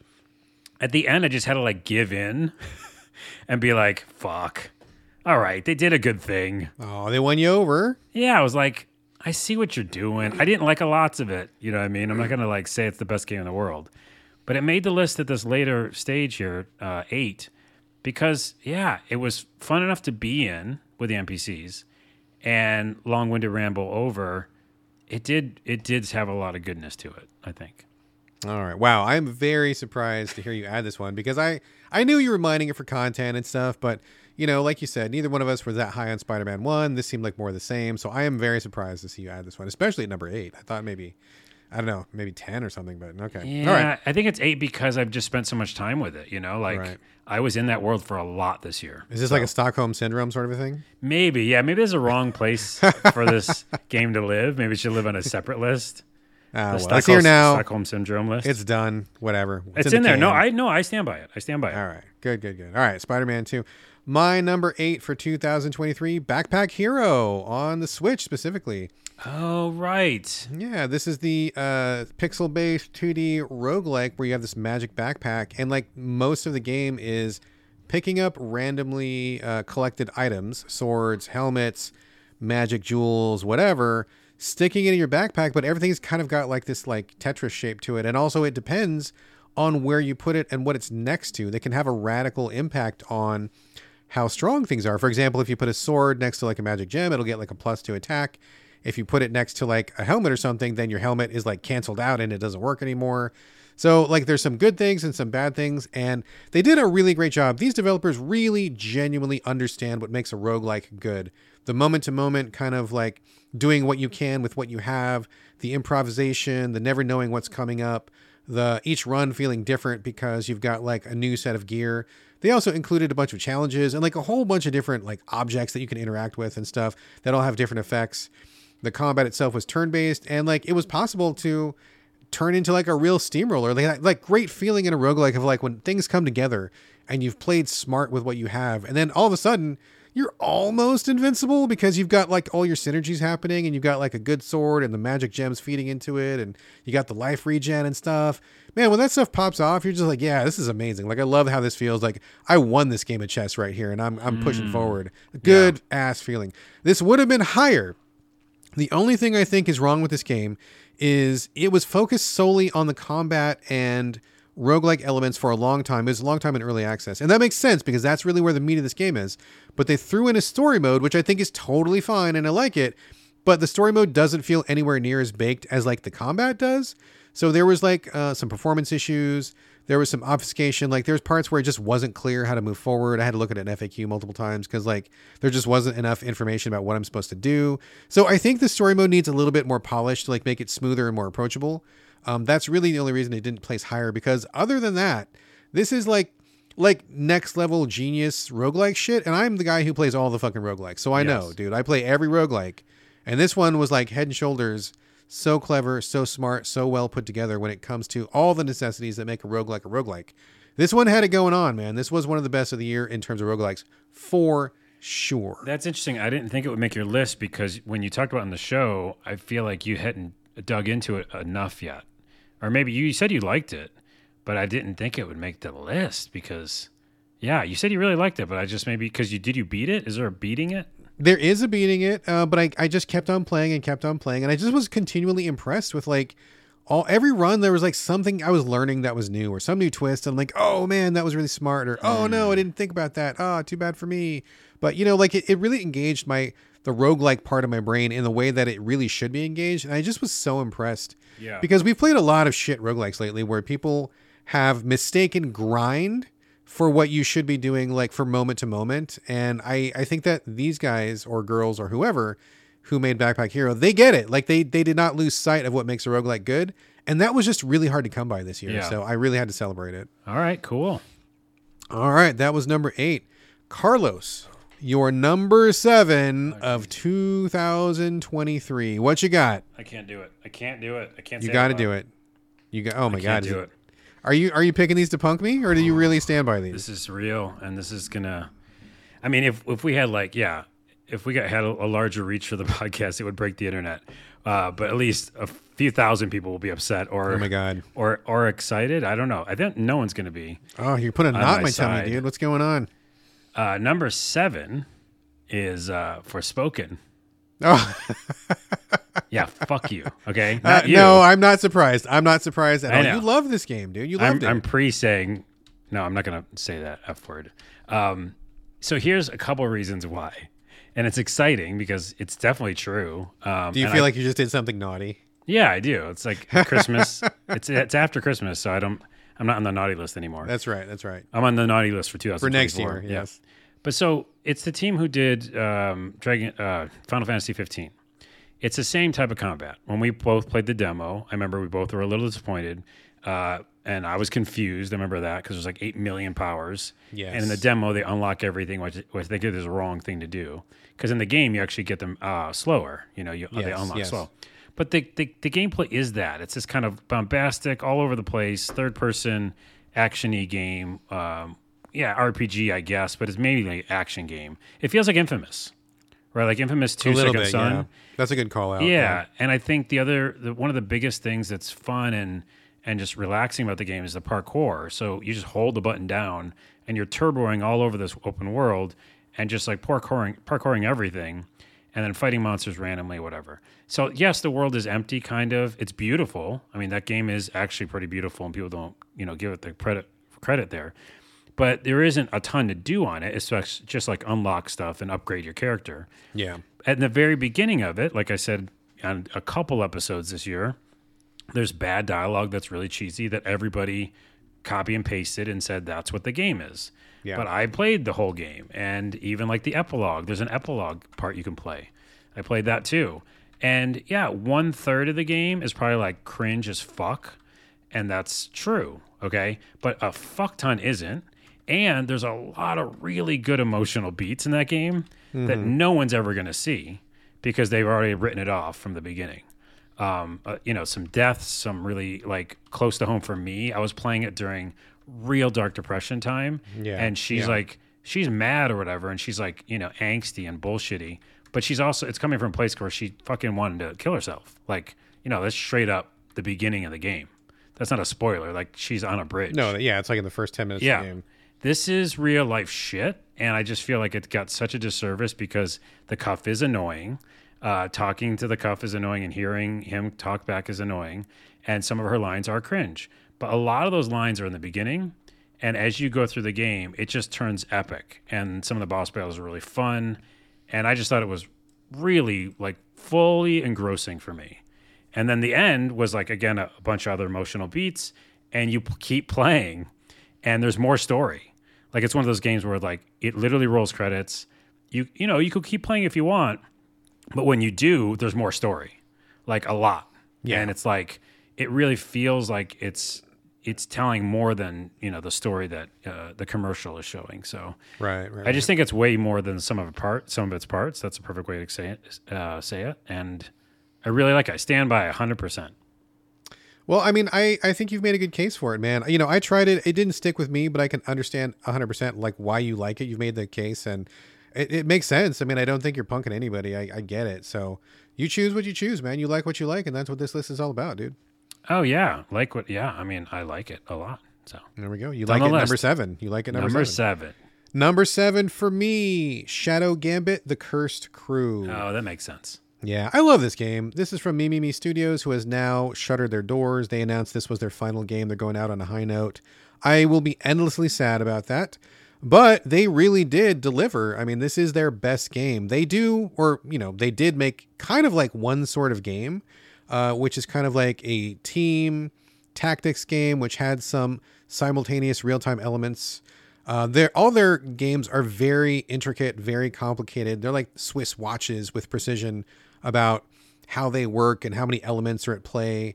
And I've loved every single one of them, from Shadow Tactics, Desperados 3, and now Shadow Gambit. All their stuff is just ace, killer, great stuff, all of it. I've loved all their games, but this is by far the best one. They had the coolest array of characters. They had the wildest array of powers. They had the biggest mission types, mission variety. You had a hub, which was like a living pirate ship, which was really cool. You had more freedom in the design. You could approach levels in different ways. You could choose who you wanted on your team. I mean, they just really like took the feedback and ideas from all the players and from their past games and just said, we're doing what we can do. This is an iteration for sure. Like, they didn't reinvent anything, but they iterated in such a way as like every rough edge was smoothed over. Every little thing that they wanted to do, they got to do. They went even crazy with the DLC. They gave 2 final DLCs before they bounced, and the DLCs are wild. Not only do they have 2 little story campaigns and offer new areas, but they went nuts with the powers. Like, both the DLC characters are like totally OP. And to me, it was just like about fun. Like, all these wild Caribbean pirates who were also undead doing things that would be impossible in a quote unquote more realistic tactics game. It was just about the fun, man. Like, it was so fun to do these, shoot your sword across the level, or, turn invisible, or, and like, use your magic fishing pole on somebody, like all sorts of just crazy whack stuff that was just really fun. Yeah. I thought the campaign was really satisfying. Everything about it. I had a great time with this crew. The voice work was amazing. Everything about it was the best they've ever done. Absolutely. I had a marvelous, marvelous time with it. Airtight. Absolutely airtight. Airtight number 7, and also honorable mention for being mentioned on the podcast most times. Maybe. Oh yeah, I mentioned One a lot. of them. I really needed people to play this game, so hopefully they did. And if you haven't, hopefully they will play it now. Yes. All right, number 6 of 2023. Carlos, what is your number 6? Not a controversial one, but we mentioned it earlier. Star Wars Jedi Survivor. Oh, okay, all right. Even with some of its problems and some of its difficulty spikes and blah blah blah, I played and beat that game and loved every moment of it, and was totally lost, and beautiful worlds and everything better than the first game. And I think they're making a third game now because of it. You need to play it, and everybody listening should at least try it. It's fucking great. Like, I mean, if you are a Star Wars person, by the way, this is it. Like, I remember when we talked about it in the show, I said, this is my favorite Star Wars movie, in the last couple of years, because it feels like a really fucking good movie that you're playing. And it's so beautiful, and the graphics are so good. And yes, the number one complaint was that it launched buggy and kind of still is broken on PC. I was playing on PS5. Even on PS5, I had problems. At launch, it like blue screen crashed, like broke my PS5. Yeah. Then a couple of patches later, it didn't do that anymore, but it still stuttered here and there. And I'm on performance mode. So yes, they did something, which I think, again, coming from working at developers, I think they shot for the fences, like they really wanted this vision of high fidelity, creating a world of Star Wars, and they just didn't skimp. And then that's what happens, right? But even with that, everything about it, some of my favorite moments like of gaming happened in that game. Yeah. Like, near the tail end, I remember talking about on the show, like, I was like, this is what I said on the podcast, if you didn't listen to that episode. I go, I did something in Star Wars Jedi Survivor that I'd never done in a video game ever. And that's still true. And I haven't told you because I don't want to spoil it. No. I'm going to play it for sure, so don't spoil me. But yeah, I'm looking forward to it. I was like, did I just do that in a game? And I was surprised. So this could even be higher on my list, but there's some interesting ones that took over instead of it. But yeah, Star Wars Jedi Survivor. Yeah, it makes sense. I mean, I was thinking this could be one for me. Didn't get to it, but I've seen a lot of people pick this one, and it seems well deserved. I mean, it seems like they really improved on a lot of the rough edges in the first one, so I'm looking forward to cracking into it. Absolutely. Yeah. Airtight, did you say? Airtight. All right, my number 6 is not airtight. It's like the opposite of airtight. It's very air leaky, but I still had the best time with it. Star Trek Resurgence. I love this game. Oh, is that the interactive fiction-y one? Yeah, it's like the Telltale. It's got some Telltale, people from Telltale, the now defunct Telltale, but former Telltale developers taking a crack at the Star Trek IP. This is all new content, new characters, a new ship, a new story. I believe this is canon content. I think this is actually part of the real, the real Star Trek continuum. Lots of guest appearances from famous Star Trek characters. I believe they even got some of the actual voice actors, if I'm not mistaken. But I just loved this. So full disclosure, it's janky. It's janky as fuck. The combat is embarrassingly terrible. Piloting the shuttle is awful. I never want to do that again. All the mini games are, to a greater or lesser degree, they're like mini games, they're fine. But why this game is here, why it's so high, number 6, and why I loved it so much was because they get it, dude. They fucking get what Star Trek is about. And I'm not the world's biggest Star Trek fan. I mean, I enjoy Star Trek, I love me some Star Trek, but I don't like have the jersey with the little pip on the, on the chest or anything. You don't have the ears. I don't have the ears or anything, but like, they fucking get it. Like, they get what makes the show good, like specifically Next Generation. And they just nail it. They just delivered moment after moment after moment after moment where I'm like, this could be an episode. I could be watching episodes. This feels like I am watching a lost season of Next Generation, which to me would be like fucking amazing. I love that show. And I just think that they had great characters. They had fun moments. They really took this opportunity to show other parts of being in the Federation. Like, you got to see the schlubs who were like tightening the bolts down below the decks, and the guys who were mopping up the puke at the bar, and they were, it wasn't always like the captain doing stuff on the bridge. Like, it was like the other people who were doing the grunt work, which I thought was great.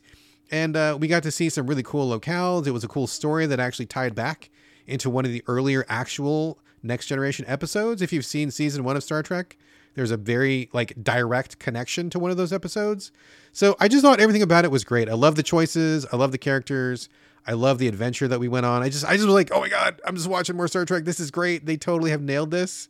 And I loved it. So if you are a Star Trek fan, you gotta play this. It's the best thing ever. Yeah, you do, because it made you like go back and watch the show. I remember absolutely did. I restarted watching Next Generation because I like this game so much.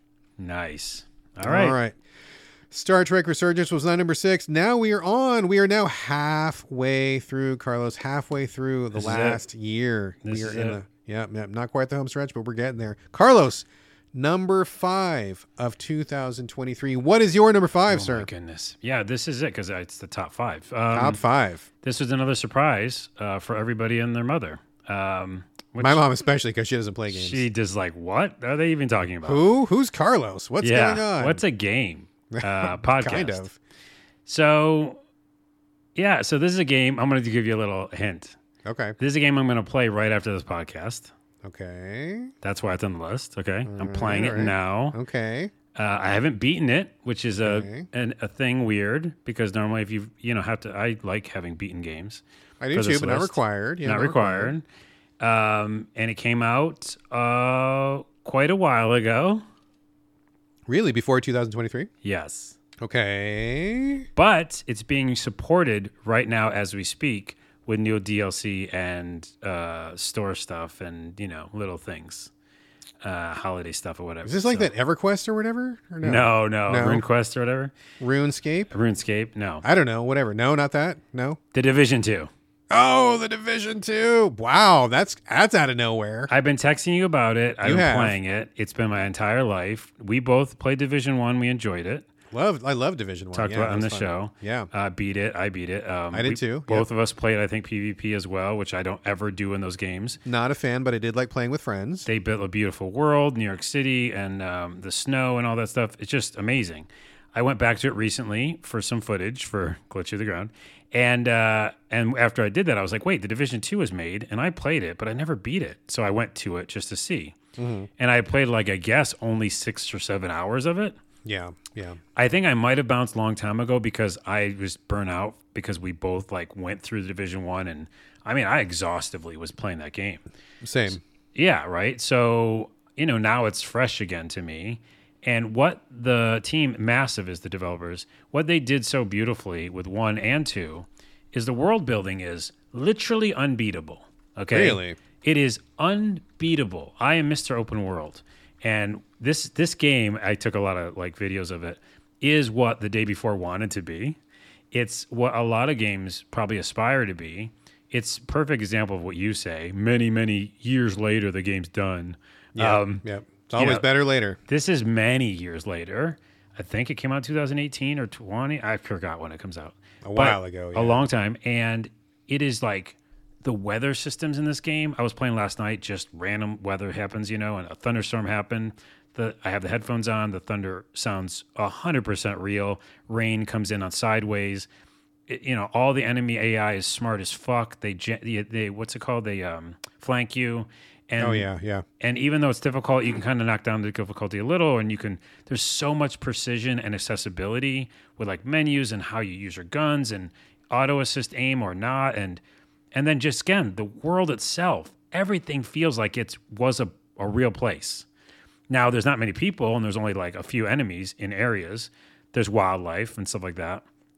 But that's the first part. It's such a realized world. And then any little mission you go on, last night I was in a museum of Native Americans, and I was just hitting buttons, like learning about Native Americans in this huge museum.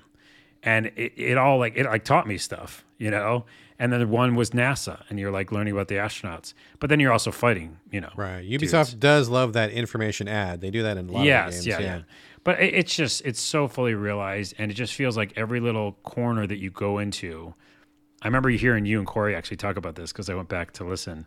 Oh, did you really? Yeah, and you said this exact thing. You said like every little area you're in feels like it was a place, or maybe Corey said that. But yeah, it's just, okay, so that's one thing, the environment. And the second thing is obviously the shooting and the loot and the loop itself. It's just so satisfying. All the sounds, all the, it's challenging, but when you overcome, you feel so good. The bosses have a lot of armor, which is not realistic, but it still feels good. And that loop is undeniable. And I heard they're making Division 3. I did some research. Okay. It's TBD or whatever, but they're going to do it. And they're still supporting this game. There's a ton of shit in there, and so much DLC I still have to get through because I haven't beaten it. Yeah. So I can't speak highly enough of this game. And Massive, which, by the way, last plug for them, they are doing Star Wars Outlaws.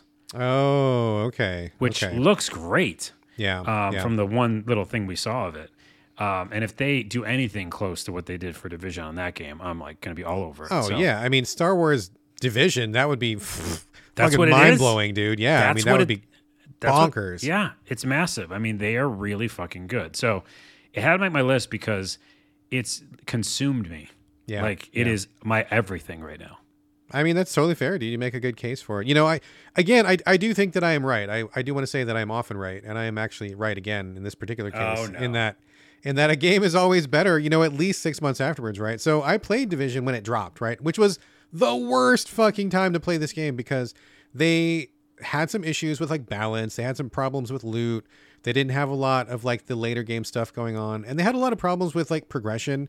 They didn't figure out what players were supposed to do some of these late game quests and stuff. You could see they were still kind of working on it in real time. And I wasn't going to sit there and go through the growing pains. If I came to it now, I bet I would probably love it, dude. I probably would think it was great because I love the Division. The first one, me and Corey and my wife, Gina, the three of us were a squad, dude. And we went through that whole game together. It was fucking good times. Yeah. But when the three of us tried to do it in Division 2, we were all yeah, this doesn't feel fully baked. And we kind of all bounced and it dissolved. But if we went into it now, I bet it would be really fun. So I'm going to save that mojo for other games, but I would be interested in Division 3 maybe if they got it more dialed in. But more than that, Star Wars Division gets me way more excited too. So. Yeah, well, I don't know when soon, but I think it's supposed to be next year, maybe. Maybe, who knows? So anyways, it made my list, and I want to tell people about it because it's still fun as shit. Holy crap. All right, good pick. And I know everybody's surprised by that one. No one saw that one coming. Yep. All right, my number 5. Curious to see what you're going to say about this one is, and in fact, this is a recent addition. This is one of the disruptors that I played earlier in the year, and I thought it was pretty good, but I didn't have room in my heart for it at that time, and then I kind of bounced. And a real talk, I feel like I came back to it, number one, because my wife was playing it, and number two, also because John over at Gaming the Wild, he's got a Discord channel that's pretty, got a lot of good folks in it. And some folks that I was talking to were talking about it. It kind of got me jazzed up again. So I went back to Lies of P. Oh, snap. It made the list. It did, and it made a pretty good list. So, we've talked about this before, and I've always said, like, I thought it was pretty good, but I think my usual talking point earlier was, I know it's good, but I don't know why it's good, and on paper it doesn't seem to do anything different, but I just really like it, and I'm not sure why. And it took me a while to really hone in on what it was, but now that I'm like 25 hours into it, I can pretty clearly say what is good about it. It just took me that long to kind of formulate that opinion. So it's basically like it is. So there's a lot of Souls-likes out there, right? And I think in general, most developers are not smart if they follow exactly in FromSoft's footsteps. It's hard to follow in those footsteps. And a lot of developers don't get what makes those games good, and they don't have any good ideas about how to make things better. They just do the same thing, usually worse. And those games are not ones to play. But with this particular one, I feel like they did set out to follow in From's footsteps, but the difference being, not only do they fully understand how it works, but they actually had a lot of good ideas on how to make things better than FromSoft.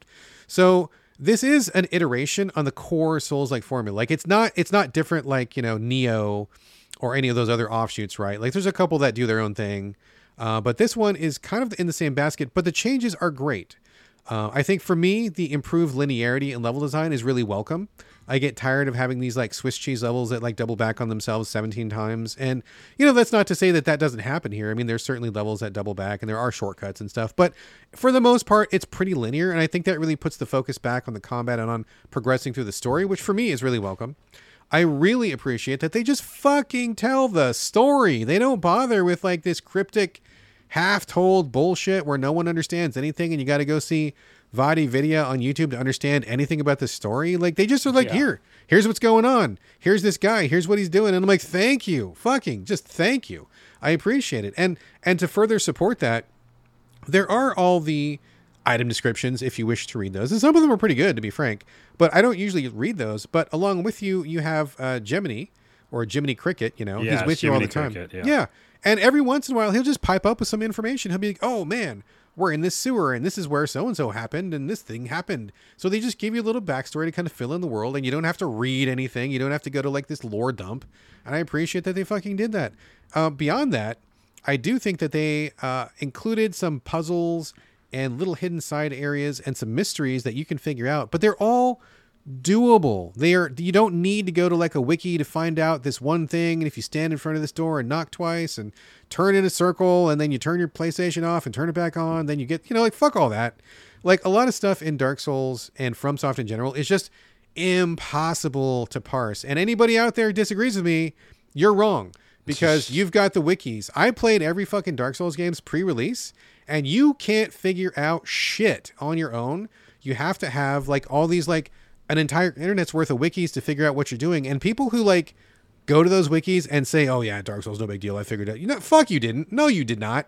You didn't figure out like where Ash Lake was. You didn't figure out where the Moonlight Sword was and all that stuff. You didn't know that. You looked it up.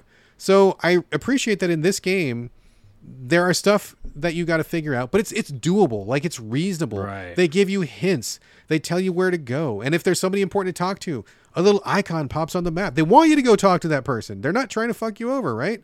So I think those are all really great improvements on the Dark Souls formula. Aesthetics, great. Style is great. Music is fucking through the roof. I'm going to actually buy the soundtrack. The soundtrack is fucking bananas in this game. Controls are tight.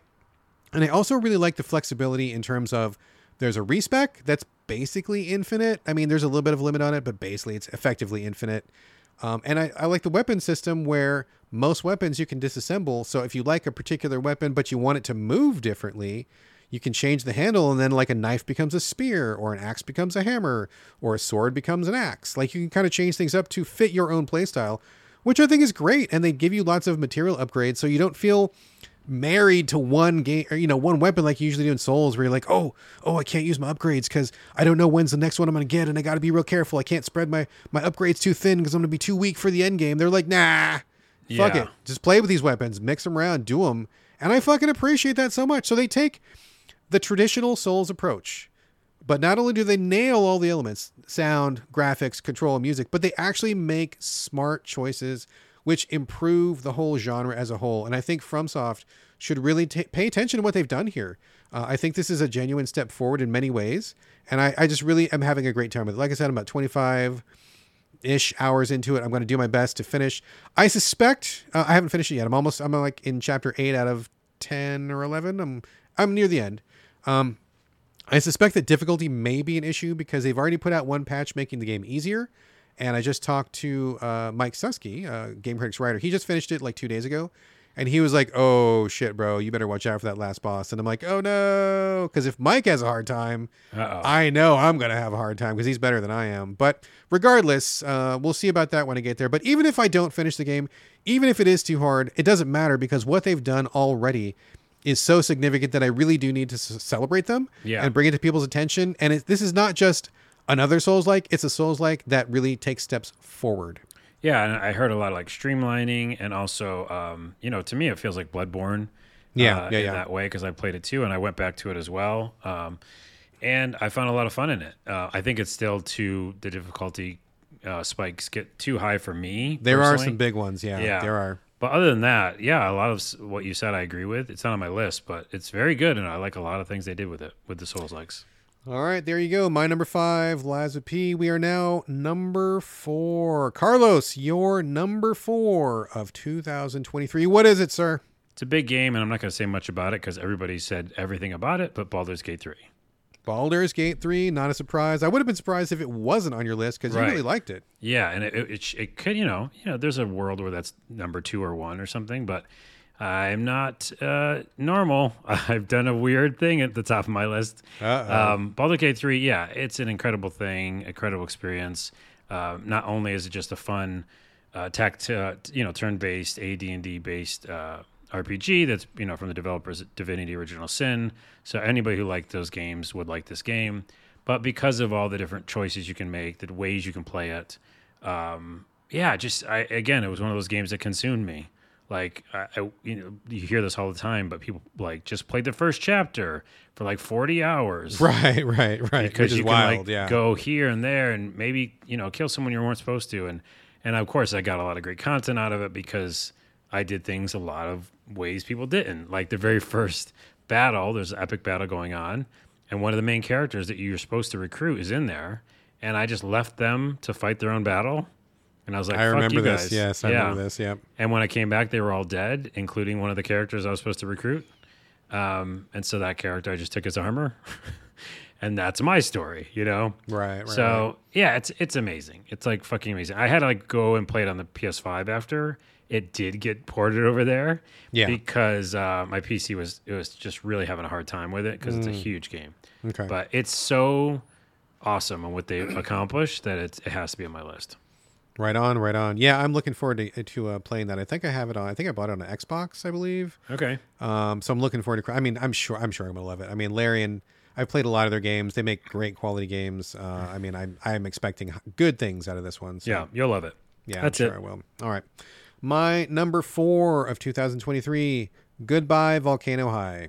Oh, I could see that. Yep. Yeah, that tracks. I love this game. Yep. It's cartoonish visual. I mean, it looks like you're playing a literal cartoon. The presentation is just through the roof on this one. I think the graphics are amazing. I think the character design is amazing. I'm not a furry. I don't swing that way. And that's one of the reasons why I kind of stayed away from this game at first, because I was like, I just not my jam. Not, if you are, cool, no judgment or anything, but it's just not my flavor. But I kept hearing good things about it, and I'm pretty sure the developers sent us a code, just like, here, take one, please. And I did, and I'm like, oh shit, this is actually brilliant shit. It's about a teen group of anthropomorphic dinosaurs who are going through, the usual teen stuff like life and love and who am I and who am I going to become. And, I know that you and I both have said that a lot of times we don't like cotton to that anymore because it's just kind of been there, done that. But I think the thing that really sells it this time and what really connected with me was, number one, I think the writing is outstanding. I think it's really real. It feels like these are real people. It feels like these are people I could have been hanging out with in high school. Like the archetypes and the sentiment and the attitudes. These are all things that felt really genuine to me. And I know it's hard to reach that kind of level of authenticity, but like I was just playing along and I'm like, yep, that tracks. This all makes sense to me. The graphics were amazing. Music was amazing. This is another one where I want to buy the soundtrack to it. I probably will. But beyond that, the thing that really pushed it over the top and what really, really sold this to me was, I don't think it's much of a spoiler to say that the big, hook of this game, the story hook anyway, is, as I said, these are dinosaurs, and the comet that, theoretically killed all life on Earth and extincted the dinosaurs is on its way. They can see it in the sky. They're aware of it. And so it becomes more than just a teen drama. It becomes, how do you live life when you know disaster is coming? Which, spoiler, I think that's something we need to be asking ourselves right now in real life outside of this podcast. We don't need to get into that, but I think there's a lot of things that really bear some thinking through in the same way that these dinosaur teens were thinking through their meteor. Like, do you ignore it? Do you fall into a pile? Do you try to do the best you can? Do you make a plan? Like, what do you do? How do you put one foot in front of the other on a daily basis when you know this thing is literally over your head, getting closer every day? That's real shit, dude. That is real shit. Yeah. And I was really impressed that they approached it, that they handled it, especially now of all times when that is so applicable to our real life in so many ways. So I think on many levels, this was like a brave game and a really touching game and a real game. And it just really connected to me on basically every level. Like, outstanding stuff. It kind of reminds me of Carol and the End of the World, which I highly recommend. It's on my list. It's on my list. And also Don't Look Up, which came out this year, maybe? Yeah, earlier this year it did. Yeah, which is the same kind of thing. Like, think about what your life is. Cool. I can see that making sense. And on your list, I still haven't played it, which makes me feel like a bad person now. So I have to play it. You got to play it, dude. It's a short play. It's not that long. It's definitely worth it. So. All right. All right. We are now in the home stretch. We are in the top 3, the creme de la creme, the best stuff that we played this year. This is the king or the queen or the non-binary ruler, whatever, emperor of your flavor, anybody, anything is good. This is the best. So Carlos, number 3 of 2023 for you, sir. What is your number 3? Good golly. This is a disruptor. This is a surpriser. Oh, shit. This is a big one to make the top 3 too. But again, we talked about it has to be a game we just played this year. They came out this year. Very true. Very true. Here's another hint. The definitive edition came out in 2020. So that's how old this game is. Okay. The original edition probably came out way before that. Like way before that. Huh. And this game is Mafia 1. Oh, jeez. All right. I know you love this one, dude. You were raving about it on the podcast. Let me explain. I mean, okay. Yeah, go for it. I played all the Mafia games. I love them all. 2 is a little rough at times. But 1 got the true definitive edition. I texted you this year about it a lot. Yes. And the graphics are spot on for 2020 or 2021. Like, they're pretty damn good graphics. And this game is ancient. We could look it up, but like 2008. It's real early, dude. It's very early. Yeah, a while ago. So the point is, it looks way better. At times, it looks stunning. I literally texted you a picture. Yeah, of him in Chinatown and then him in another place and the sunset, and I was like just blown away. Like moments where I felt like in Elden Ring, or I was like just looking at the environment. That's what this game can do at times. But mainly why it's on my list, not only is it just beautiful, and I love the developer, and I love, these Mafia games, but it's the most beautifully complete, like, Godfather, Goodfellas type story that I played in a game ever. Like, ever. I've played all these kind of Mafia games. I played every one, and this is like, you play as a character. I don't want to spoil it, but like it gets to its inevitable end, and you're older, and there's epilogue and stuff like that, and there's like a finality to that, and every little story mission feels so good. All the gunplay, they improved it. I don't know what they did with Definitive Edition, but it's some of my favorite shooting in a game this year that I played this year, and it's just a complete experience. Like, you lose yourself, the weather. The world they built, you go into different apartment buildings, all the shootouts in these different places. It all feels real, and it all has total weight to it. Like you're with your girlfriend and it's raining outside and you just killed somebody and you feel bad and you're feeling that moment if you were really that character. And I don't know, it's just brilliant storytelling, and it just feels like you're plumped into the Godfather movies, you know? And I can't say enough good things about it. When I finished it, I was like, what the fuck? How did I never finish this game when it came out? And I'm glad, not to make your point for you again, but the definitive edition is the best way to play that game. Yeah. And it is truly a special experience at any time. So go check it out. This reminds me, I want to give a quick shout out to my my homeboy, Doug Walsh. I haven't seen Doug in a while, but he used to work for Prima, and was it Prima? Maybe he was one of the strategy guide authors. I forget how we met. We met through Game Critics probably, and it ended up being that he lived really close to me in real life. And so we met up, we became friends. I used to go over to his house all the time, and I'd see like sneak peeks of whatever he was working on for the strategy guide. And he did the Mafia games. And I remember him like raving about them back in the day, like the older versions, right? So you talking about this has reminded me of those times when I would hang out with Doug, and he's a good guy. He probably doesn't listen to the podcast. If he does, what's up, Doug? Good guy. But yeah, I see what you're saying, and I have seen those pictures. They are beautiful. They did a great job with that remake. So I can see why you picked it. I know you love this one.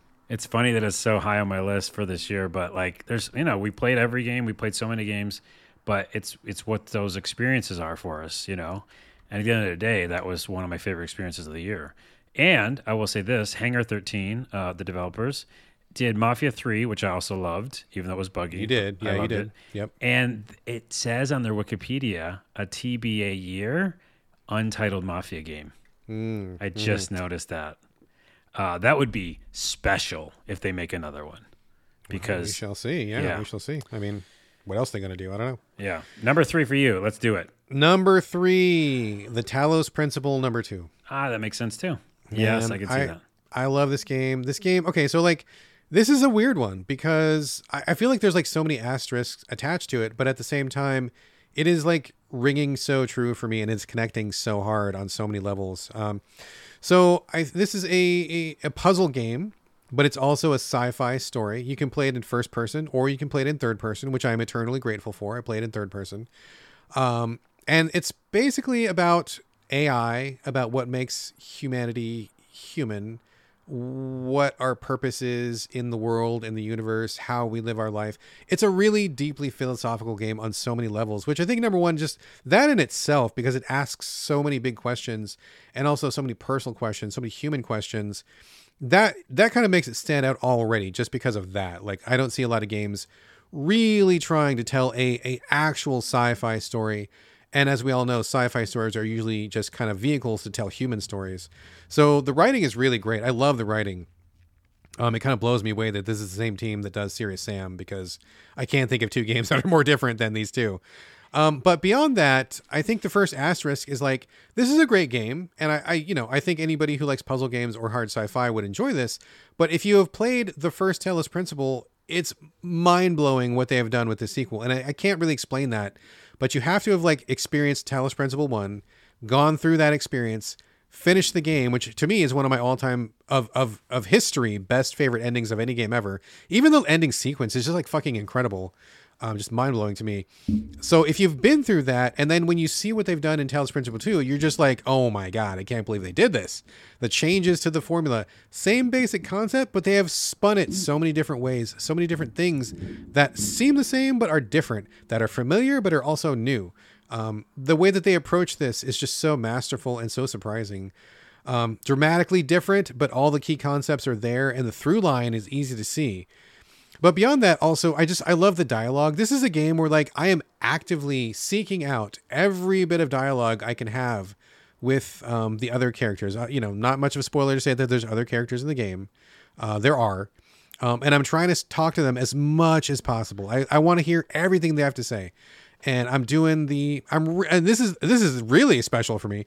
I'm reading every text log. I'm reading every little note. You don't do that ever. I never do that, right? If I say fuck that shit most of the time. But in this game, I like every note, every little recording I'm listening to, every little piece of scrap of information. I'm like, oh, I got to read this. And it all comes together so well. And on top of that, graphics and music are just phenomenal. There's so many, I didn't even want to spoil anything, but there's so many fucking cool things to see in this game, like literally visually cool. The architecture is fucking amazing. Level design is amazing. it just changes everything about the experience, even though it's the same experience, but it is also a completely new experience. And I just can't get over it, man. I just really can't get over it. So I think the other asterisk, though, I will say, is that this is not a quick play. It is a very slow burn. And usually that's the kiss of death for me. But this case, it actually works where I'm playing like one chunk of levels at a time, thinking about it. I'll put it down for like a week. I'll come back the next week. And I'm happy to return to it. I'm looking forward to getting back to it, right? Like, you can't just blow through this. Like, you can't just do puzzle after puzzle. Like, you really got to take your time. It's a long game. It's a very long game, surprisingly long. And there's a lot to it. There's a lot of secrets if you want to go for the secrets. There's a lot of things to do. So it's a slow reveal, slow burn, very long play, extended length play, which is not usually my jam, but it's hitting on all cylinders and it's just really working for me. So I just think this one, it's really brilliant. It's really, really brilliant stuff. Yeah, by the way, as I heard you talk about it and mention it, I realized, and we're at the end of the list already, that you like mentioned what the game is and I didn't this entire list. What do you mean? You're like, and this is, so what this game is, and you like talk about the game. Oh, yeah. I didn't do that for one of these games, so. Well, honestly, I don't think enough people played the Talos Principle too. I know the first one got some raves, but like this year it got lost, dude. Like no one I know has played this other than a few people in the Gaming in the Wild Discord. But like I know some people, maybe want to play it, but this game needs way more love, dude. Way more love than I agree. I mean, I love it, and I love the concept, and I liked concepts of the first one, but those puzzles really, knock me out of it. Yeah, so I am, thinking about it. I'm thinking about revisiting because how much you like the world. So. Oh God, the sci-fi part of it is amazing. I mean, full disclosure, I have no shame. Every time I get stuck for like more than a few minutes, I'm like, okay, wiki time, boom, and just move on because you just the story, story is so fucking great. I want to see the whole story through, so I'm not getting stuck on puzzles. I mean, I give them a shot, and I do about half of them on my own, but I'm not a genius. It takes like a whole team to make these puzzles, and I'm just one person, so I can't outmatch that brain power. But it's good stuff, and I think it's worth seeing just for the story itself, if not the puzzles. So, all right, check it out. Check it out. All right, we are almost done here. Top two. The top two. Carlos, what is your second favorite game of 2023? What is your number two, sir? Easily. These two are kind of not disruptors at all. And I'll tell you what the game is like this time. No, I won't. Diablo 4. Really? Diablo 4? Okay. All right. Okay, so here's the reasons. I did mention on the show many times. Played and beat the campaign, loved the campaign. The best graphics in any Diablo game ever. I played all of them. And, Diablo 3 was very fun and addictive, but it was very arcadey almost in a way, or like gamey in its graphics. And this were like super realistic. And you start the game in the snow, and the lighting is so good. And the campaign, like I think I told you, if you just focus on the campaign and you just go for that, it's like pretty streamlined and pretty impressive. And the visual cutscenes are like out of this world, right? Like just incredible graphics in some of these graphics and stuff like that. So just the whole overall main campaign was so fun and good and just my favorite Diablo experience. So that has to put it high on any list. But because you can keep going and you can keep not just grinding, but like, they did have seasons and there's the second season now. The seasons are okay. And even with, like you said, even with some faults for some of these games, they did a really bad patch and they fucked everybody over and it made all the power really like shitty and everybody kind of got depowered. Then they fixed it. They kind of like went back and repaired it. But yeah, they kept iterating on it, and it always was fun to be in that world. Similar to Diablo 3, where I think I played 300 hours or something of that game. It's that thing where it just gets in your mind, and you're like, well, I could just go fuck around for a little while. And it is also one of the only Diablos where I enjoy making new characters, and I really did have fun being a rogue this time and, going on that build. And I think the Paragon board is really fun and inventive when it comes to the upgrades. It's just an immersive thing that literally took up, I think it's 200 hours, I think, on it for this year. Wow. Yeah. That's crazy. I remember reading the list on the top PlayStation games. It was up there, at least 100 plus. I know that. Wow, that's nuts, man. Yeah, Diablo 4. I know you loved it. What this game is, it's isometric RPG. No, I mean, everybody knows what it is. I think everybody knows what Diablo is. It's just so was so addictive, and I'll always kind of go back to it. Like, there's no reason now that I own it. They just keep adding shit. So Yeah. there's the thing you get in the mood for, and that scratches that itch. There's few games that do that. Where like, no, that's the thing. I can say if I'm feeling that way, it's Diablo 4. I mean, this is the thing that kind of like created the itch too. If you want to talk about like dungeon crawling loot games, so I mean, kind of where it started right here. People are going to say who listen to this Path of Exile as well. I don't like the first one, but I'm very interested in the second one. So that might scratch that itch too. But yes, it is definitely number 2 because I played a fuck ton this year of it and just thoroughly enjoyed the world they built and the campaign, which I don't think people talk about enough, but it's really impressive. That makes sense. I know you love this game, and this is definitely like a Carlos-ass game. This It's is a like Carlos-ass checks game. Yep. all your boxes, dude. Yeah, for sure. All right, my number 2 for 2023, Dredge on the Switch. All of yours kind of makes sense. I don't mean that in a bad way, but like you say it, and I'm not amazed. I'm not shocked. These are all Brad ass games. These are Brad ass games. Yeah. Even the first one. And by the way, we're not going to have any on the same list, right? Yeah, I don't think so. I think this is the first time we don't even have one in common, man. Oh my goodness. Sure. Okay. So Dredge, I love Dredge so much. It was one of those like. There was this weird period where a lot of people were coming out with like Lovecraft themed fishing games. I know that sounds really strange, but there was like a couple months where like 3 or 4 of them came out all in a row. And there was like, man, I hope one of these clicks. None of them clicked. And Dredge was the very last one to come out. And I'm like, man, I hope this is it. Because that seems like a natural fit to me. Like, I think that's a thing that would really work. And it was. Everything came together in Dredge. I feel like it was so smooth, like completely frictionless experience. Like everything about it was like, everything worked just like you wanted it to work. Everything was where it should be. It paced itself the way that you wanted it to be paced. I think the fishing, which could have gotten really boring and repetitive, never got boring and repetitive because it was just so easy and simple to do and fun. And selling the fish was like no big deal. And upgrading your ship was like no big deal. And I say this like in a good way. Like, I'm not saying that this was easy. I'm sure it was very difficult to like file off all these rough edges. But the developers were really smart, and I believe they're a small team, indie team, I think 3 or 4 people, something like that. And they did like an amazing job. Like, I mean, just the graphics were great. The tone was great. The incorporation of insanity effects, which is, of course, appropriate for a Lovecraft game, were great. I mean, you were always in your boat, and that could have got old after a while, but it never got old. And just like everything about it, there was always something neat to see, always something to discover. There was always some kind of cool little thing that would happen. And I feel like the real cherry on top of this sundae, the real pièce de résistance, was the ending. Like, it was pitch perfect, exactly what it should have been for a Lovecraft game. Like, they get it, man. This was another one of those games where like they fucking get it. They know what it's about. They get the vibe. They know what they're supposed to do. They know their job. They accomplish it. They achieve, and they got in and out and did the whole thing. And it was just like, I mean, just from start to finish, it was just pure pleasure to play, even for a spooky Lovecraft game. And it was just, man, so many great choices, so many smart choices.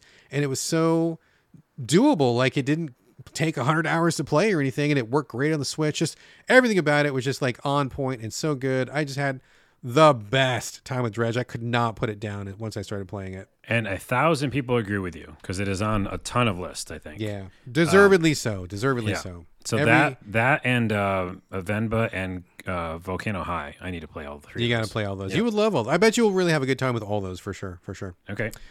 All right. This is it. Here we go. This is it. We are to the top game of 2023 for me and for you, Carlos. Boy, this is it. The big one. The big cheese. The big enchilada. The top dog. I am very curious to see what you have chosen. I'm sure you are very curious because we do not know what we're going to pick. And I know for a fact we have not chosen the same game. I know that. 100%. I'd bet $1 million on that. Yeah. So, Carlos, let's end the suspense right here and right now. Tell us, sir, what is your top game numero uno for 2023? I can't, of course, just say it. Asterix. Asterix is, I kind of wish it was a different game. What? What do you mean? I'll tell you why. I feel like as I looked at my list this year, this is why it's an asterisk. It wouldn't be an episode of So Videogames if I didn't do a tangent. I feel like I didn't find the game I wanted to play this year. Really? Okay. Yeah, Tell me more. Tell me more. I'm going to go do the top one in a minute. But if I look at the list, Dead Island 2, Achilles, liked it. Spider-Man 2, Forspoken, Star Wars, Division 2, weird because it's old. Baldur's Gate, I'm recapping. Baldur's Gate, probably really fucking impressive. Almost could be number one, but had enough problems that I didn't. Mafia, great, old. Diablo 4, good, not great. See what I'm saying? Like, Yeah, okay, none of them okay. were like Skyrim. I can't go back to that. Maybe Starfield would have been, whatever. Yeah. Alan Wake 2 almost could have been it. I feel like that's what I wanted that to be, but then I got Right. bored. Right. So, like, I just feel like this year, even though there was so many great games, and I'm not taking away from all that, but me, Carlos specifically, I didn't find that one. None of them really was perfect in all aspects. None of for them you. was perfect, and that's kind of disappointing to me. So, not to make a Debbie Downer on our top 10 list, I love all those games. Everybody should check them out. But my number one, and that's why I'm saying this, is the Cyberpunk DLC, Phantom Liberty. Oh man, that is funny that you chose that, dude. That is funny that you chose that. Because number one, I totally get why you chose it. Phantom Liberty is great. And real talk, full disclosure, dude, that was actually my number one for most of the year, dude. Was it? Before It was you my number bumped one it from the list? Yep. In fact, it was my number one for almost the entire year. And then it didn't even make the top 10. It got bumped all the way down to honorable mentions, dude. That's what a crazy fucking year this was. But we almost had the same number one. Almost. That would have been crazy. That would Well, have been here's the wild. thing. Your number one would have been Cyberpunk the game and the DLC. It would have been 2.0, including the DLC. Yeah, Yes, mine's yes. just the DLC because, and here's my main reason. I'll spend the most time on this really quickly. I know we're running low on time. Actually, we're early, dude. We got time. Okay, is not only do I love Cyberpunk and played 5 million hours of it, but did. like you said, and we both said on the show many times, DLC did it harnessed that 2.0. It was the best graphics. It was the best version of Cyberpunk, and with that, it was some of the best storytelling in this new, story of Phantom Liberty. Some really great characters, some really special moments, and the ending that I enjoyed and thought that I picked something very unique, but I guess I didn't. But it still felt unique to me in the moment, and it was just like. It was more the sum of its parts, just like Achilles' Legends Untold. It's like going back to that world that I love so much, Yeah. and not just playing the DLC. This kind of number one is a little bit 2.0, I guess, as well, because it's like I went back to the world. They added a new romance thing with Pan Am. I got to go hang with her a little bit longer, and then I was also doing the DLC alongside it. Yeah. So it really is a package deal, and it is just like being like, oh.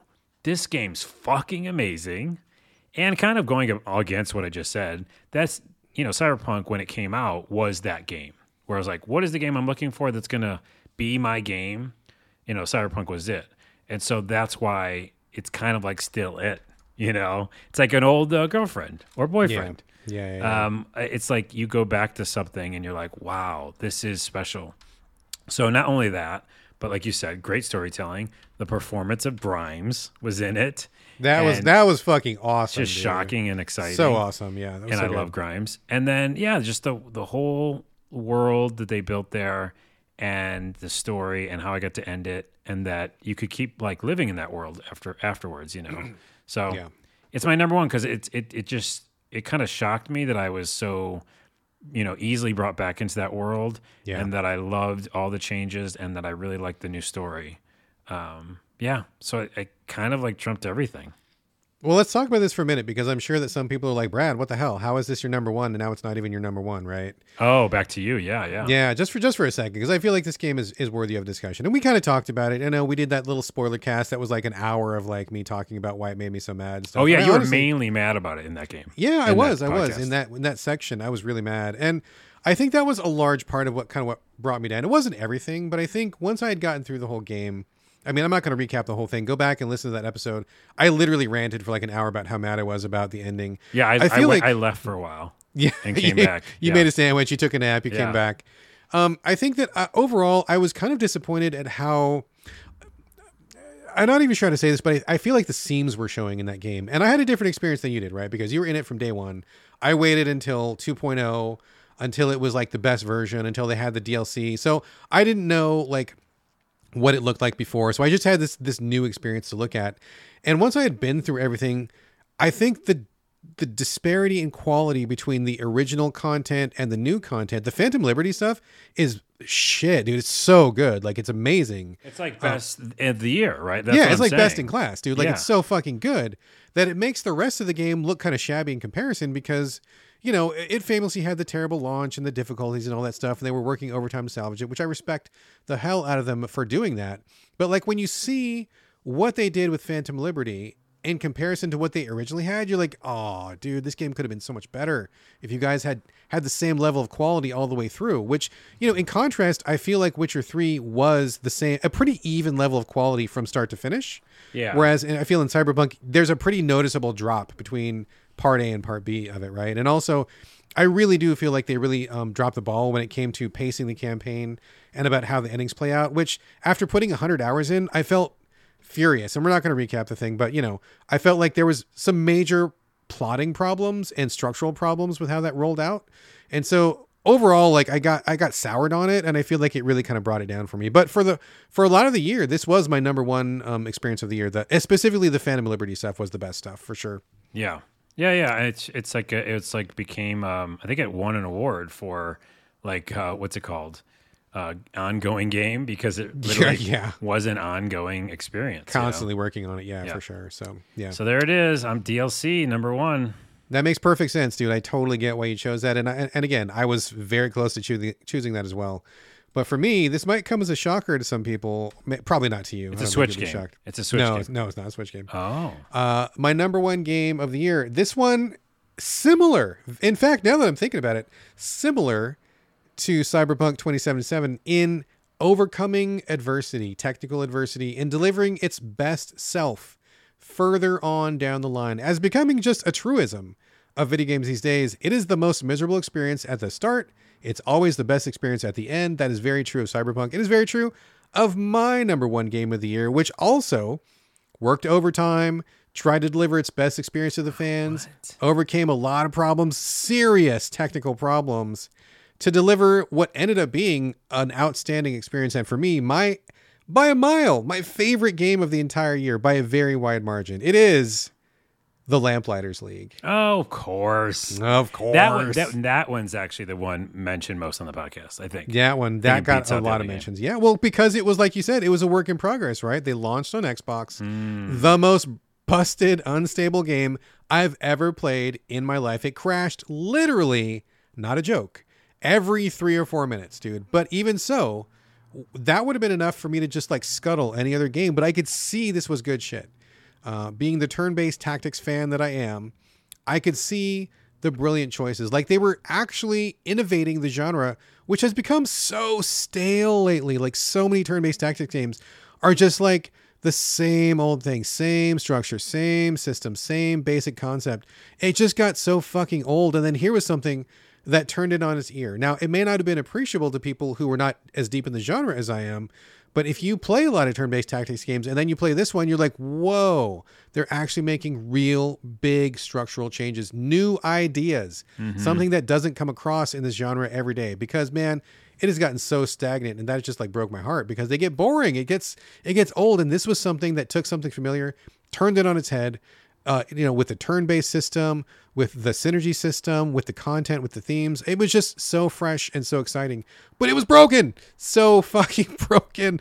It made me cry. It made my heart break, but I hung in there. You persevered because, again, you saw what was in there. I could see how good it was, dude. And it wasn't a problem with the design. It wasn't a problem with the gameplay. It was a problem simply with how much memory was allotted to the Xbox. A very stupid problem to have, and it just was so big, such a big issue. But the developers persevered. They kept on. They heard the fans. They were working on it, and by the time that they put out the quote unquote the final patch, which is actually what it's called, they fixed it. At least on Xbox X, it ran perfectly. They got rid of the crashes. I didn't have any problems. It was just like smooth as silk. And at that point, I really did feel justified in saying, if anybody comes to it now on Xbox X, you'll have the best possible experience. No more crashes, no more bugs. They added content, which was even better than it already was. They added a couple new characters, which are great, but they also added like new gameplay elements that weren't there before. New stuff that happens at the hub, and like it was all good. Like, it's just the best. So I love the genre. Turn-based tactics, one of my favorite genres. I love this game because it really does bring something fresh and new to the table. I thought the writing was outstanding. I love the characters. I love the theme, the 30s adventure serial theme, which is not something we get that often. I thought they fucking nailed it. Graphics were great. Like the bad guys were great. Like everything about this game was just phenomenal. Some of the choices, some of the different things you could do. There was even a little bit of roguelike elements in there as well. Everything about this game, if you like turn-based tactics, was great. I love turn-based tactics, and this is just like the end-all, be-all for me. I was just like a pig in shit with this one, dude. I was rolling around. I was loving every minute of it, and when they finally fixed it, I could not have been happier. I was able to roll credits. I was able to get all the way through it. I even messed around a little bit with some of the other characters. It was just fucking perfect. I just love this game so much. The Lamplighters League was like the end-all, be-all for me this year. Bro, we had the same number one. Similar concept. It really is. It really is. Yeah. We Games both stuck overcoming with the diversity. game. Yep. And then the ending was what we liked. Like, it's the same number one. Kind of Isn't that is, crazy? dude. In spirit. Yes, Okay. it absolutely was. So that's it, folks. That is our top 10. Mine, Carlos's. That was what we chose as our favorite experiences of the year. And hopefully we brought you something new. Hopefully we brought you something that you'll be interested in, track down on your own. Hopefully you at least had a couple surprises here. I bet you probably had at least a couple. I guess. No one had Mafia Definitive Edition. For sure. On any list. So I'm feeling pretty good about my list, Carlos. How do you feel about your list? You feel good? I feel good. A couple of the honorable mentions could have snuck in, but yeah, in general, I like it. All right, sir. Well, that was a long time coming. I really enjoy doing the year's recap. I love seeing what we came up with. And I think it's a strength of the show that you and I this year had literally no games in common. We could have, but we didn't. And I love that we each in total brought 20 games to the show that I think are worth looking at. That's pretty impressive. Totally. So. All right. There's only one thing left to do, and that is pay honor to the listeners of the show who contributed their own picks this year. As we always do, we asked our listeners, please send us your top 3 games in order if possible, and then one disappointment. And I want to just kind of get the pulse of what our people were playing, what they liked, what they didn't like. And we're going to go through them one by one right now. Carlos, you want to kick it off? Here we go. And we usually say a little quick, agree, disagree, whatever. Right. We just kind of do. I'll start with J Monster. And, order maybe. I'm not sure if they're in order or not. But number 1, Lies of P, which was on your list. Yep. Resident Evil 4 Remake. Which neither one of us picked, but we both played the shit out of it, I think, back in the day. So, and RoboCop Rogue City, I was on honorable mention. I like it a lot. A lot of people loving that one. Most disappointing, Tears of the Kingdom. Yeah, Tears of the Kingdom. Oh, okay. It's interesting because I've seen Tears of the Kingdom come up a lot as maybe not most disappointing, but I think we all kind of expected it to sweep when it first came out, and it's kind of not really been sweeping at all. I mean, it's getting some mentions and stuff. It's on list. It's definitely on. It's top on 10 list, but it's not yeah. steamrolling like people thought it would. So interesting. All right, next one comes from Dave Jackson, who is host of the Tales from the Backlog podcast, who I've had the honor of being on his show before. Love Dave Jackson's show. He says, number 3, Blasphemous 2. Number 2, the Resident Evil 4 remake again, which neither one of us called out. Number 1, Baldur's Gate 3. Nice. Most disappointing is one that we have called out, Redfall. Yes, correct. You are correct. All right. There's no incorrect answers, but that one is correct. Yeah, for sure. Jam Walker, number 1, Baldur's Gate 3, also kind of correct. Number 2, Gubbins. Neither of us know this. I don't even know what Gubbins. I mean, that's like a slang word, isn't it? I don't know how we don't know a game. I'll have to look that up. I don't know what Gubbins is. Yeah, okay. Number 3, it might actually be Crime Boss Rocky City? Yeah, Rocky City. City, because I just keep coming back to it again and again. That is I think, objectively bad game, someone said. That's kind of the consensus, but I don't know. Jam Walker But it might be likes super addictive, too. Maybe. Okay, and his biggest disappointment... I think it's their biggest disappointment is Payday 3. Okay. Oh, yeah. It didn't work. It didn't even work. Well, maybe you should check into Crime Boss because maybe this is something you can make content out of. Who knows, That's true, too. All right. Next one comes from Pizza Dinosaur, which is my favorite dinosaur. Pizza flavored dinosaur. Number 1, Remnant 2, which, I didn't even touch that. I saw that on some list. I definitely played it, but I didn't like it. But yeah. Yeah. Number 2, Legend of Zelda Tears of the Kingdom. Okay. There you go. Number 3, Octopath Traveler 2. Kind of a surprise edition. I've seen a few people mention this one. Yeah. And the disappointment was Star Wars Jedi Survivor because, boy, was that performance unacceptable. Agree. Which makes sense. Agree. Yeah, makes sense. Pizza, I agree. All right. Then we have Eric Munch. Is that right? I think it's Manch, but I'm not sure. I wanted to add an extra U. Phantom Liberty, correct. Nice. Also correct answer. Baldur's Gate 3, another kind of correct answer. And not on either of our lists because we're not fighting games people, but Street Fighter 6, which is excellent. Which was a great game, yeah. We both played it. Biggest disappointment would have to be Wolong Fallen Dynasty. It started out strong, but the combat just didn't come together for me. It felt a little too arbitrary and scattershot for my taste. And also the boss. But I totally get that. I get that. That makes perfect sense, Eric. From my man, Alex Connolly, good friend Alex Connolly, he says top 3, Clash, Artifacts of Chaos. Few people do it weirder than Ace Team, which is a confirmed fact. Next one is Starship Troopers Extermination. Whoa. Early access, sure, but 16-player PvE against bugs, doing my part. And I got it, just full disclosure, Alex is a friend of mine from way back in the... oh my God, I can't believe I'm even blanking. What is the game that I love so much? Top-down group on PlayStation. It's my favorite of all time. Oh, it's Helldivers. Oh my God. Helldivers. Helldivers. Yeah. Oh my God. Boy, I'm having a senior moment right there. I knew, and you didn't even Thank say you. anything. Yes, thank you. So we are both like Helldivers, like mega fans. And so that's, I think, the key for Alex getting in, because I think Starship Troopers has a lot of like similar themes and similar notes to Helldivers there. So it makes perfect sense. His last of the top 3 that he likes, South Scrimshaw, which I don't know anything about. Xenobiology documentary through a visual novel lens, superb and free. Okay. Wow, okay. His disappointment for the year, Armored Core 6. He says, I feel nothing. And Alex, awesome. Yes, ditto, sir. Ditto, 100%. Totally. Okay, so help me out. Focal, I think. Okay, Baldur's Gate 3, number 1. Spider-Man 2. Hey. And Midnight Suns, which we both talked about, that the gameplay is addictive. I love the gameplay. Yeah. I just didn't like the rest of it. And then disappointment is also Midnight Suns. Oh, it's man. So flawed. That, you know, what a wild game, because I think the combat is so fucking good in Midnight Suns. It's so fun. But then you go back to base and it's like grinding mushrooms and resources to get cards and get blah, blah, like all this money and stuff. Like, they fucked the other parts of that game up so hard, but the combat, oh man, so good. Yeah. Okay.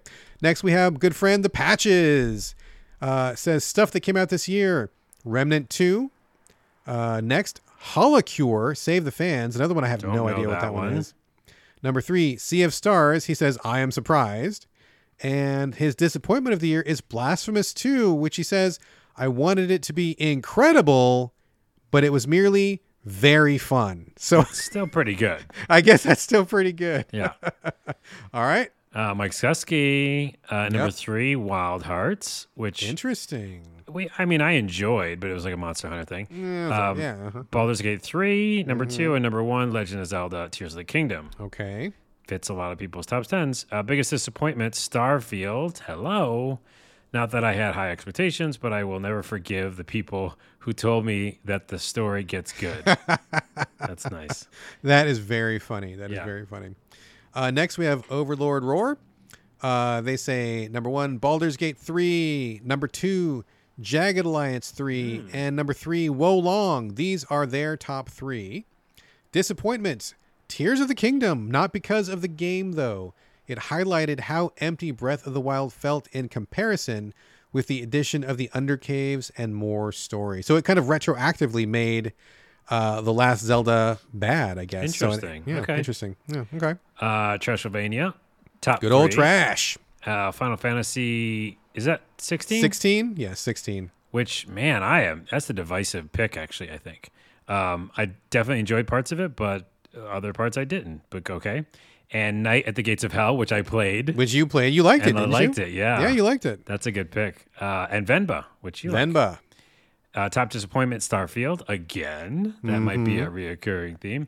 I like Starfield a lot, but the further removed from it I get, the more I realized I didn't like a lot of the mechanics and design choices. Love the story characters, but the rest is pretty meh. Okay, fair. Next comes from Super Nintendad, who chooses number 1, Tears of the Kingdom. Number 2, Hi-Fi Rush, which a lot of people liked, but They it did didn't like make that, our list. Yeah. Number 3, Vern, The Shape of Fantasy, which is really an interesting pick because that's an indie point-and-click sci-fi based on Jules Verne coming from a small studio. Man, they were pushing so hard to get anybody at Game Critics to review that. And like nobody wanted to review it. And I didn't want to take it on either. So I guess I'm just as guilty. But a lot of people said they ended up really liking it, especially if you like Jules Verne and that kind of stuff, classic sci-fi. So good pick, Super Nintendo. And the disappointment says, I'm sad to say it, but my biggest disappointment of the year is Mineko's Night Market. This game was shown off years ago, but launched with poor performance on both Switch and PC. So I have to agree with them because basically I was waiting for that for a long time. Yeah, I remember that. Yeah. And it wasn't performance for me, though. For me, it was just like the actual gameplay didn't seem interesting. Like I didn't like what I was playing. So that was a disappointment. Okay. McGarnacle? Yep.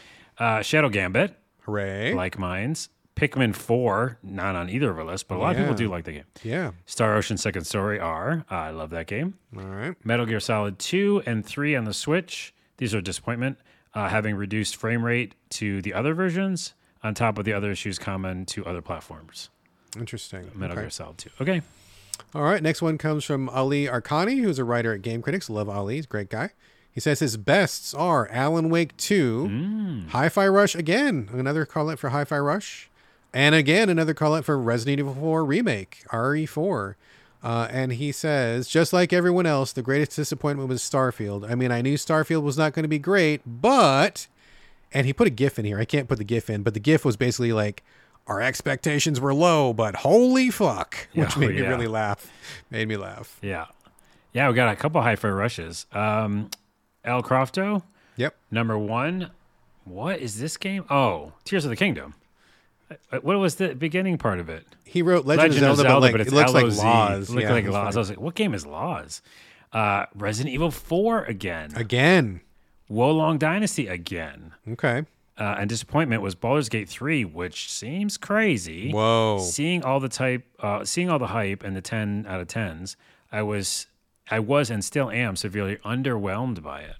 Interesting. Oh, interesting. Okay. We could have a discussion. Nice to get diversity of opinions there. Always welcome. Next one comes from Rodham, also known as Darren. What's up, Darren?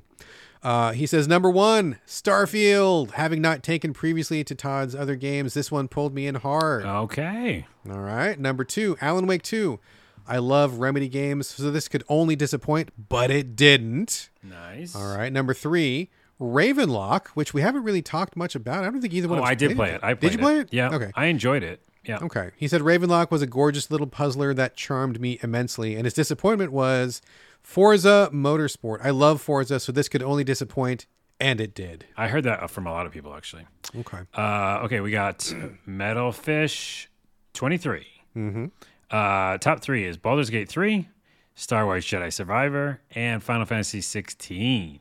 Okay. Biggest disappointment, Like a Dragon, Ishin, which is wasn't a remake or a remake? It was like a side story guide or something, wasn't it? Yeah, maybe. I can't believe how bad the story and gameplay is on the game compared to other mainline series. Okay, I didn't even bother. I didn't play that one. Yeah, I didn't. No. Next comes from Zator Nova. Number 1. Oh, these are all ones I don't know. Number 1, Hopeless Junction. Haven't heard of that one. Number 2, Aka R, which I believe is from the same guy that did like Space Llama, Jeff Minter. I think it's one of his games. Okay. Number 3, myhouse.wad, which again, is that porn? I don't know. I don't even know what this is. We'll have to look those up because we'll have to look neither them of us played any of those. I love it when people catch us by surprise, though. And the disappointment, Tears of the Kingdom. Okay, yeah. There's a couple that like kind of go back and forth between the best and the worst. Tears of the Kingdom. Oh, okay, so this is Zolbrod. Number 1, Tears of the Kingdom. And I didn't even like Breath of the Wild.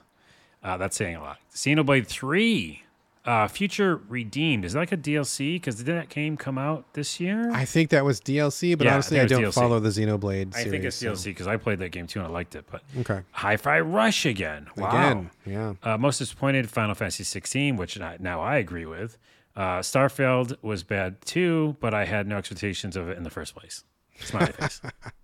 Let's see. Good friend Andrew Brown, Play Critically, love him, says his top 3 are Tears of the Kingdom, Sea of Stars, and here's one we haven't mentioned yet, Bayonetta Origins, Cereza and the Lost Demon, which was like a huge left turn for that series. It was like a very different kind of game. Did you play it at all? I didn't. Isn't it like the chibi version or something? Yeah. Yeah. Chibi, kind of cartoony. It had a really interesting look to it. Kind of painterly style or something. And Andrew's disappointment was Diablo 4. I think that's incorrect, actually. I'm going to go ahead and on record. That's objectively. Now we appreciate everybody is correct. Key Andre Cactus. I think it's Kev Andre Cactus. Okay. My eyes are getting bad. I'm getting old. Number 1, Spider-Man 2. No surprise here. From the beginning of the year, I figured it'd take the top spot. Number 2, I might have to get glasses. Okay, I'm just telling everybody now. I definitely need new glasses myself. I've never had them in my whole life. Never? Yeah, which again, you're lucky. That was sound like humble brag, but now it's like, okay, maybe need something. I'm so jealous of people who don't need glasses, dude. Well, I'm telling you, I might join you. No. Starfield, this one did surprise me. This is a top list. I've never been an Elder Scrolls or Fallout fan, so I'm glad I connected to this game so much. Yeah, so see, it connected with some people, and that's great. Yeah, definitely did. Fire Emblem Engage, not mentioned yet, but is a good turn base. It is. It is bland for sure, but the gameplay rules. So, okay, get it. As for disappointing, the only thing that comes to mind is Eternites, which I was also disappointed. Played. Yeah, you played that one. That could have been in my disappointment list too.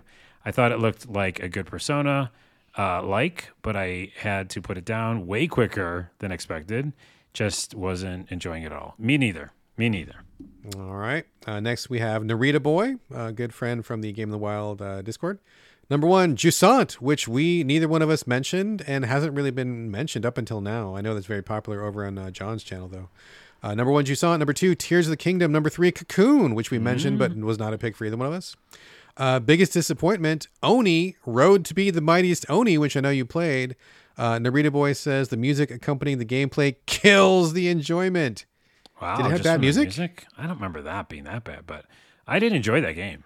Yeah, I remember you played it. I thought it was pretty positive, I think. Yeah. Okay. Yeah. I know what they're talking about. Like, the music does get fucked up. Oh, that's right. I haven't thought about it since I played it. The music's like too loud and you can't turn certain parts of it off. Oh, man. Okay. They're right there. They're right. Okay. Juzzy, is that right? Yeah, I'd say Juzzy, yeah. Number 1, Tears of the Kingdom. Man, that thing is popping up a lot. Yeah. Number 2, Jusant, again. Number 3, Season, A Letter to the Future, which I wanted to play. You didn't like. I did not care. And I think it turned me off for some reason, but maybe I'll go back to it.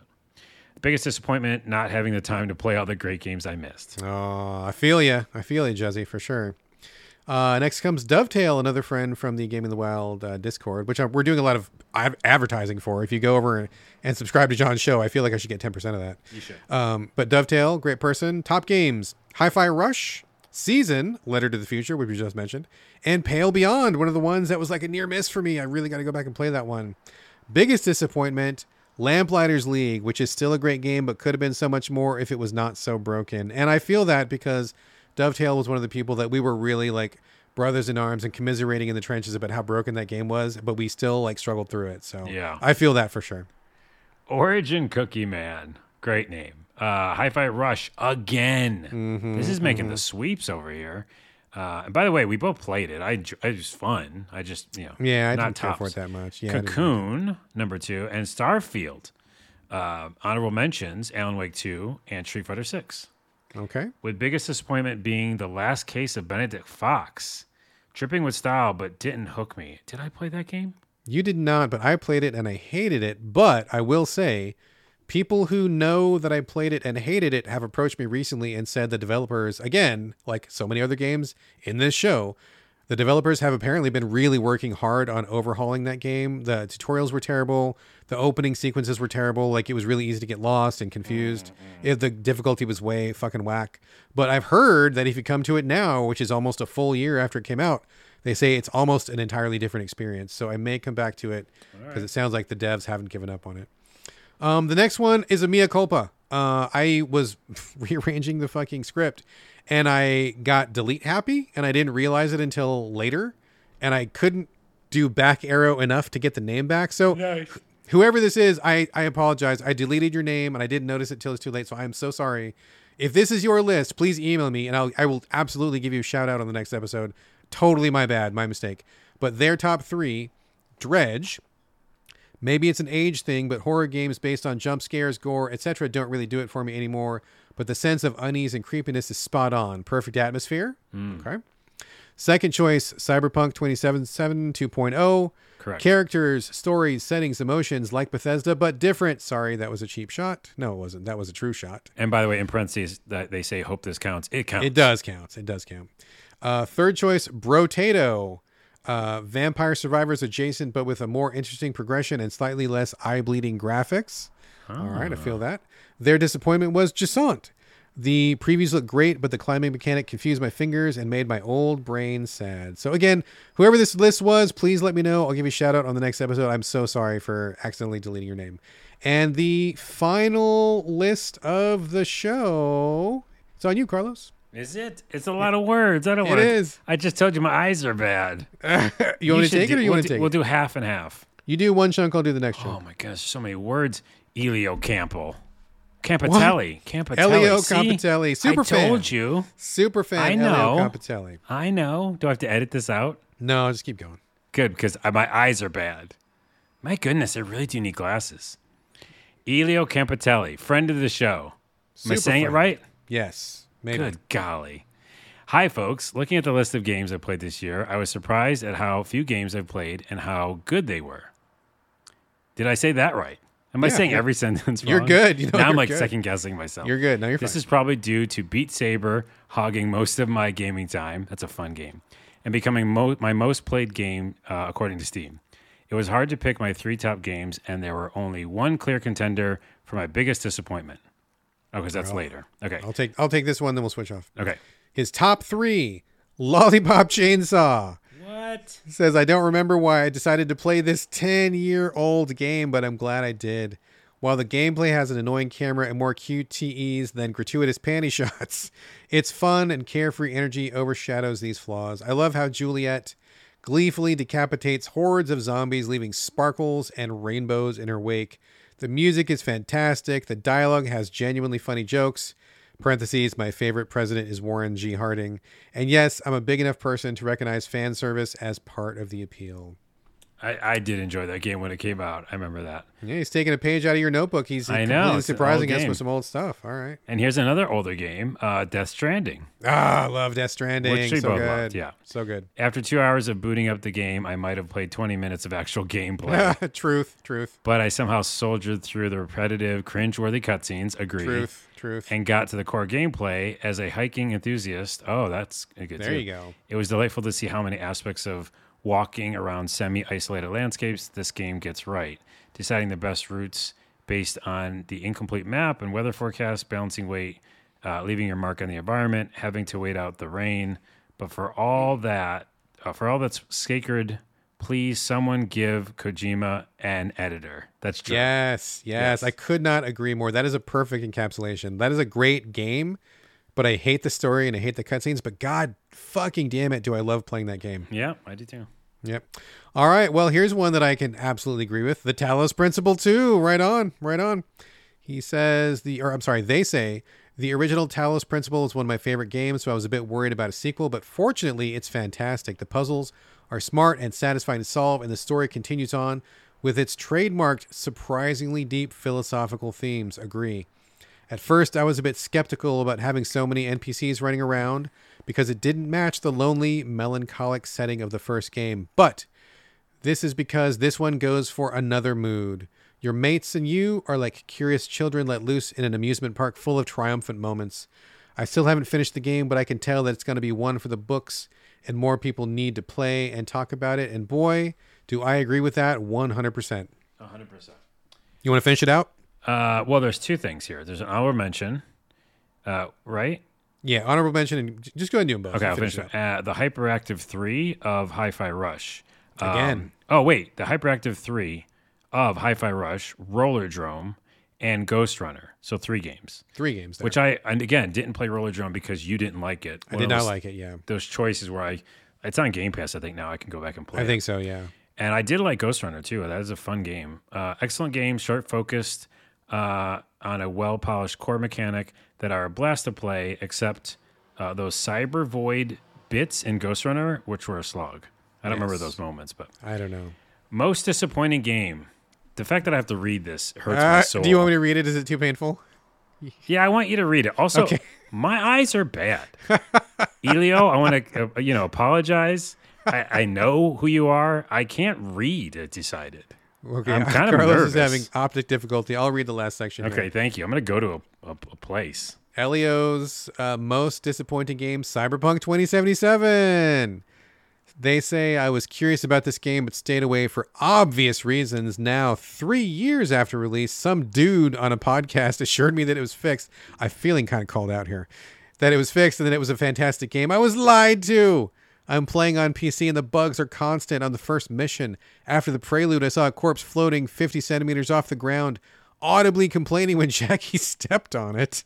Cloned NPCs talking to each other, floating items, bug quests, unconscious bodies flying into the air when I set them down. Even honest to God crashed to desktop. On top of that, the gameplay is kind of meh.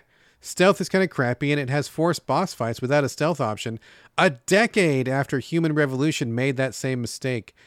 And the world building is king of generic and badly told. I was going mindlessly through missions, following glowing icons without any idea of what was going on. But on the plus side, the characters are compelling, so I am trudging through it. That little ending. Yep. That's the ending is similar to what we said on the show a lot. Yep. If you Yep. keep going through it, there's something there.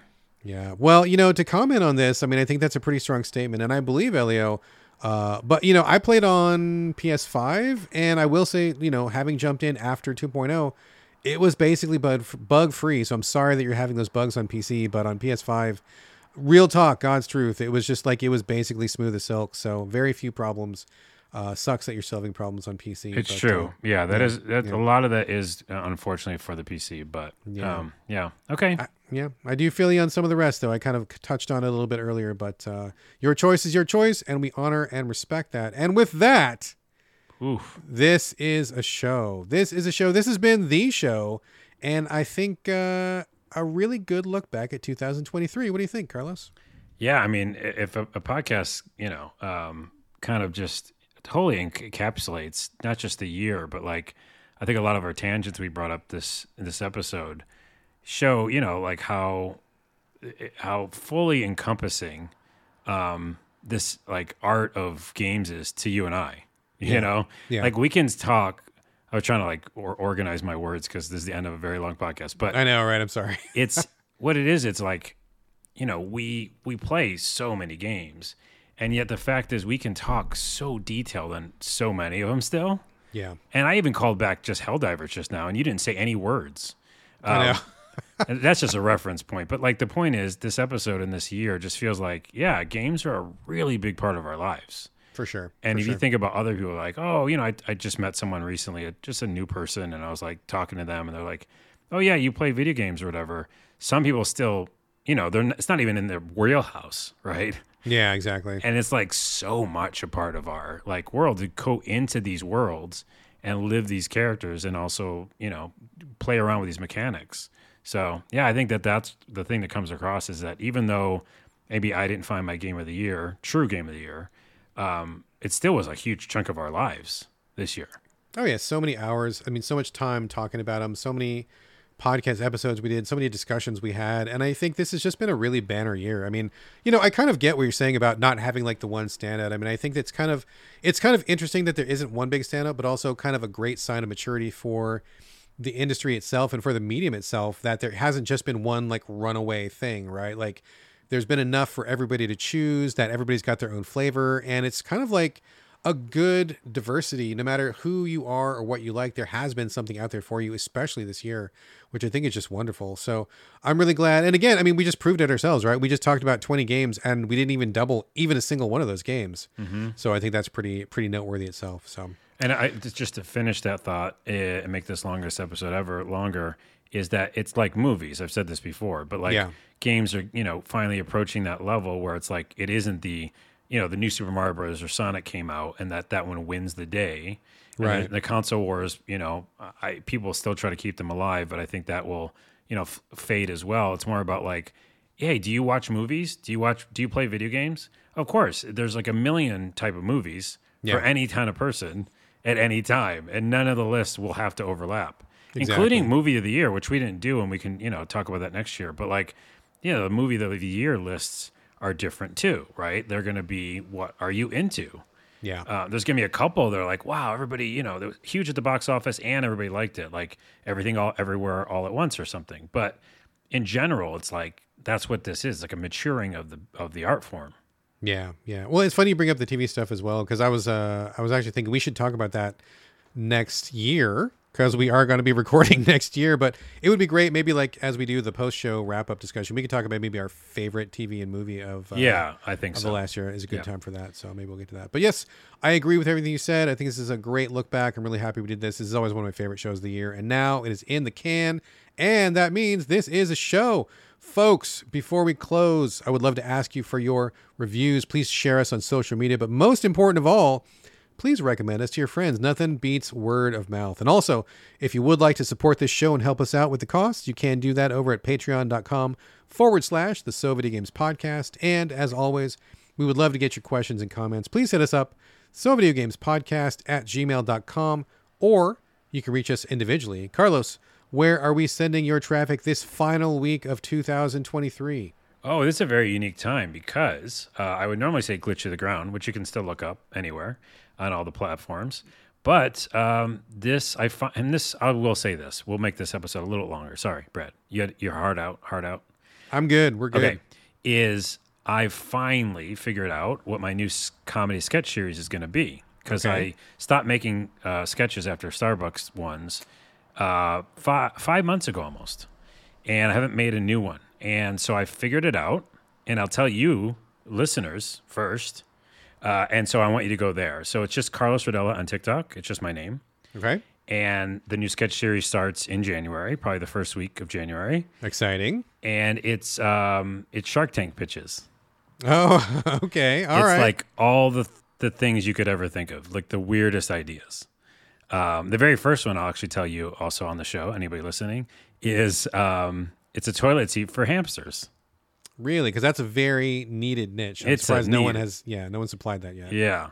Anywho, just look that up, Carlos Rodella on YouTube as well as TikTok, and you'll see my new sketch series based on Shark Tank starting in a week.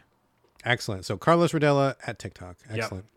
Yep. As for me, same old, same old. I'm on Blue Sky, still on Twitter, and on Instagram. It's my name, BradGallaway, all A's, no O's. And this is going to do it for episode 369. Thank you again for joining us here during the entire year of 2023 on the So Videogames podcast. This has been our year-end wrap-up, and we're going to be back next week. We're going to keep on doing the show. Got a lot of stuff in store for you. Very excited to start it fresh next time. Wait, say it right, though. Say it right. And we'll see you next year. Yes, we'll see you next year. I thought you weren't going to get that for some reason. I was going to get there. I got there.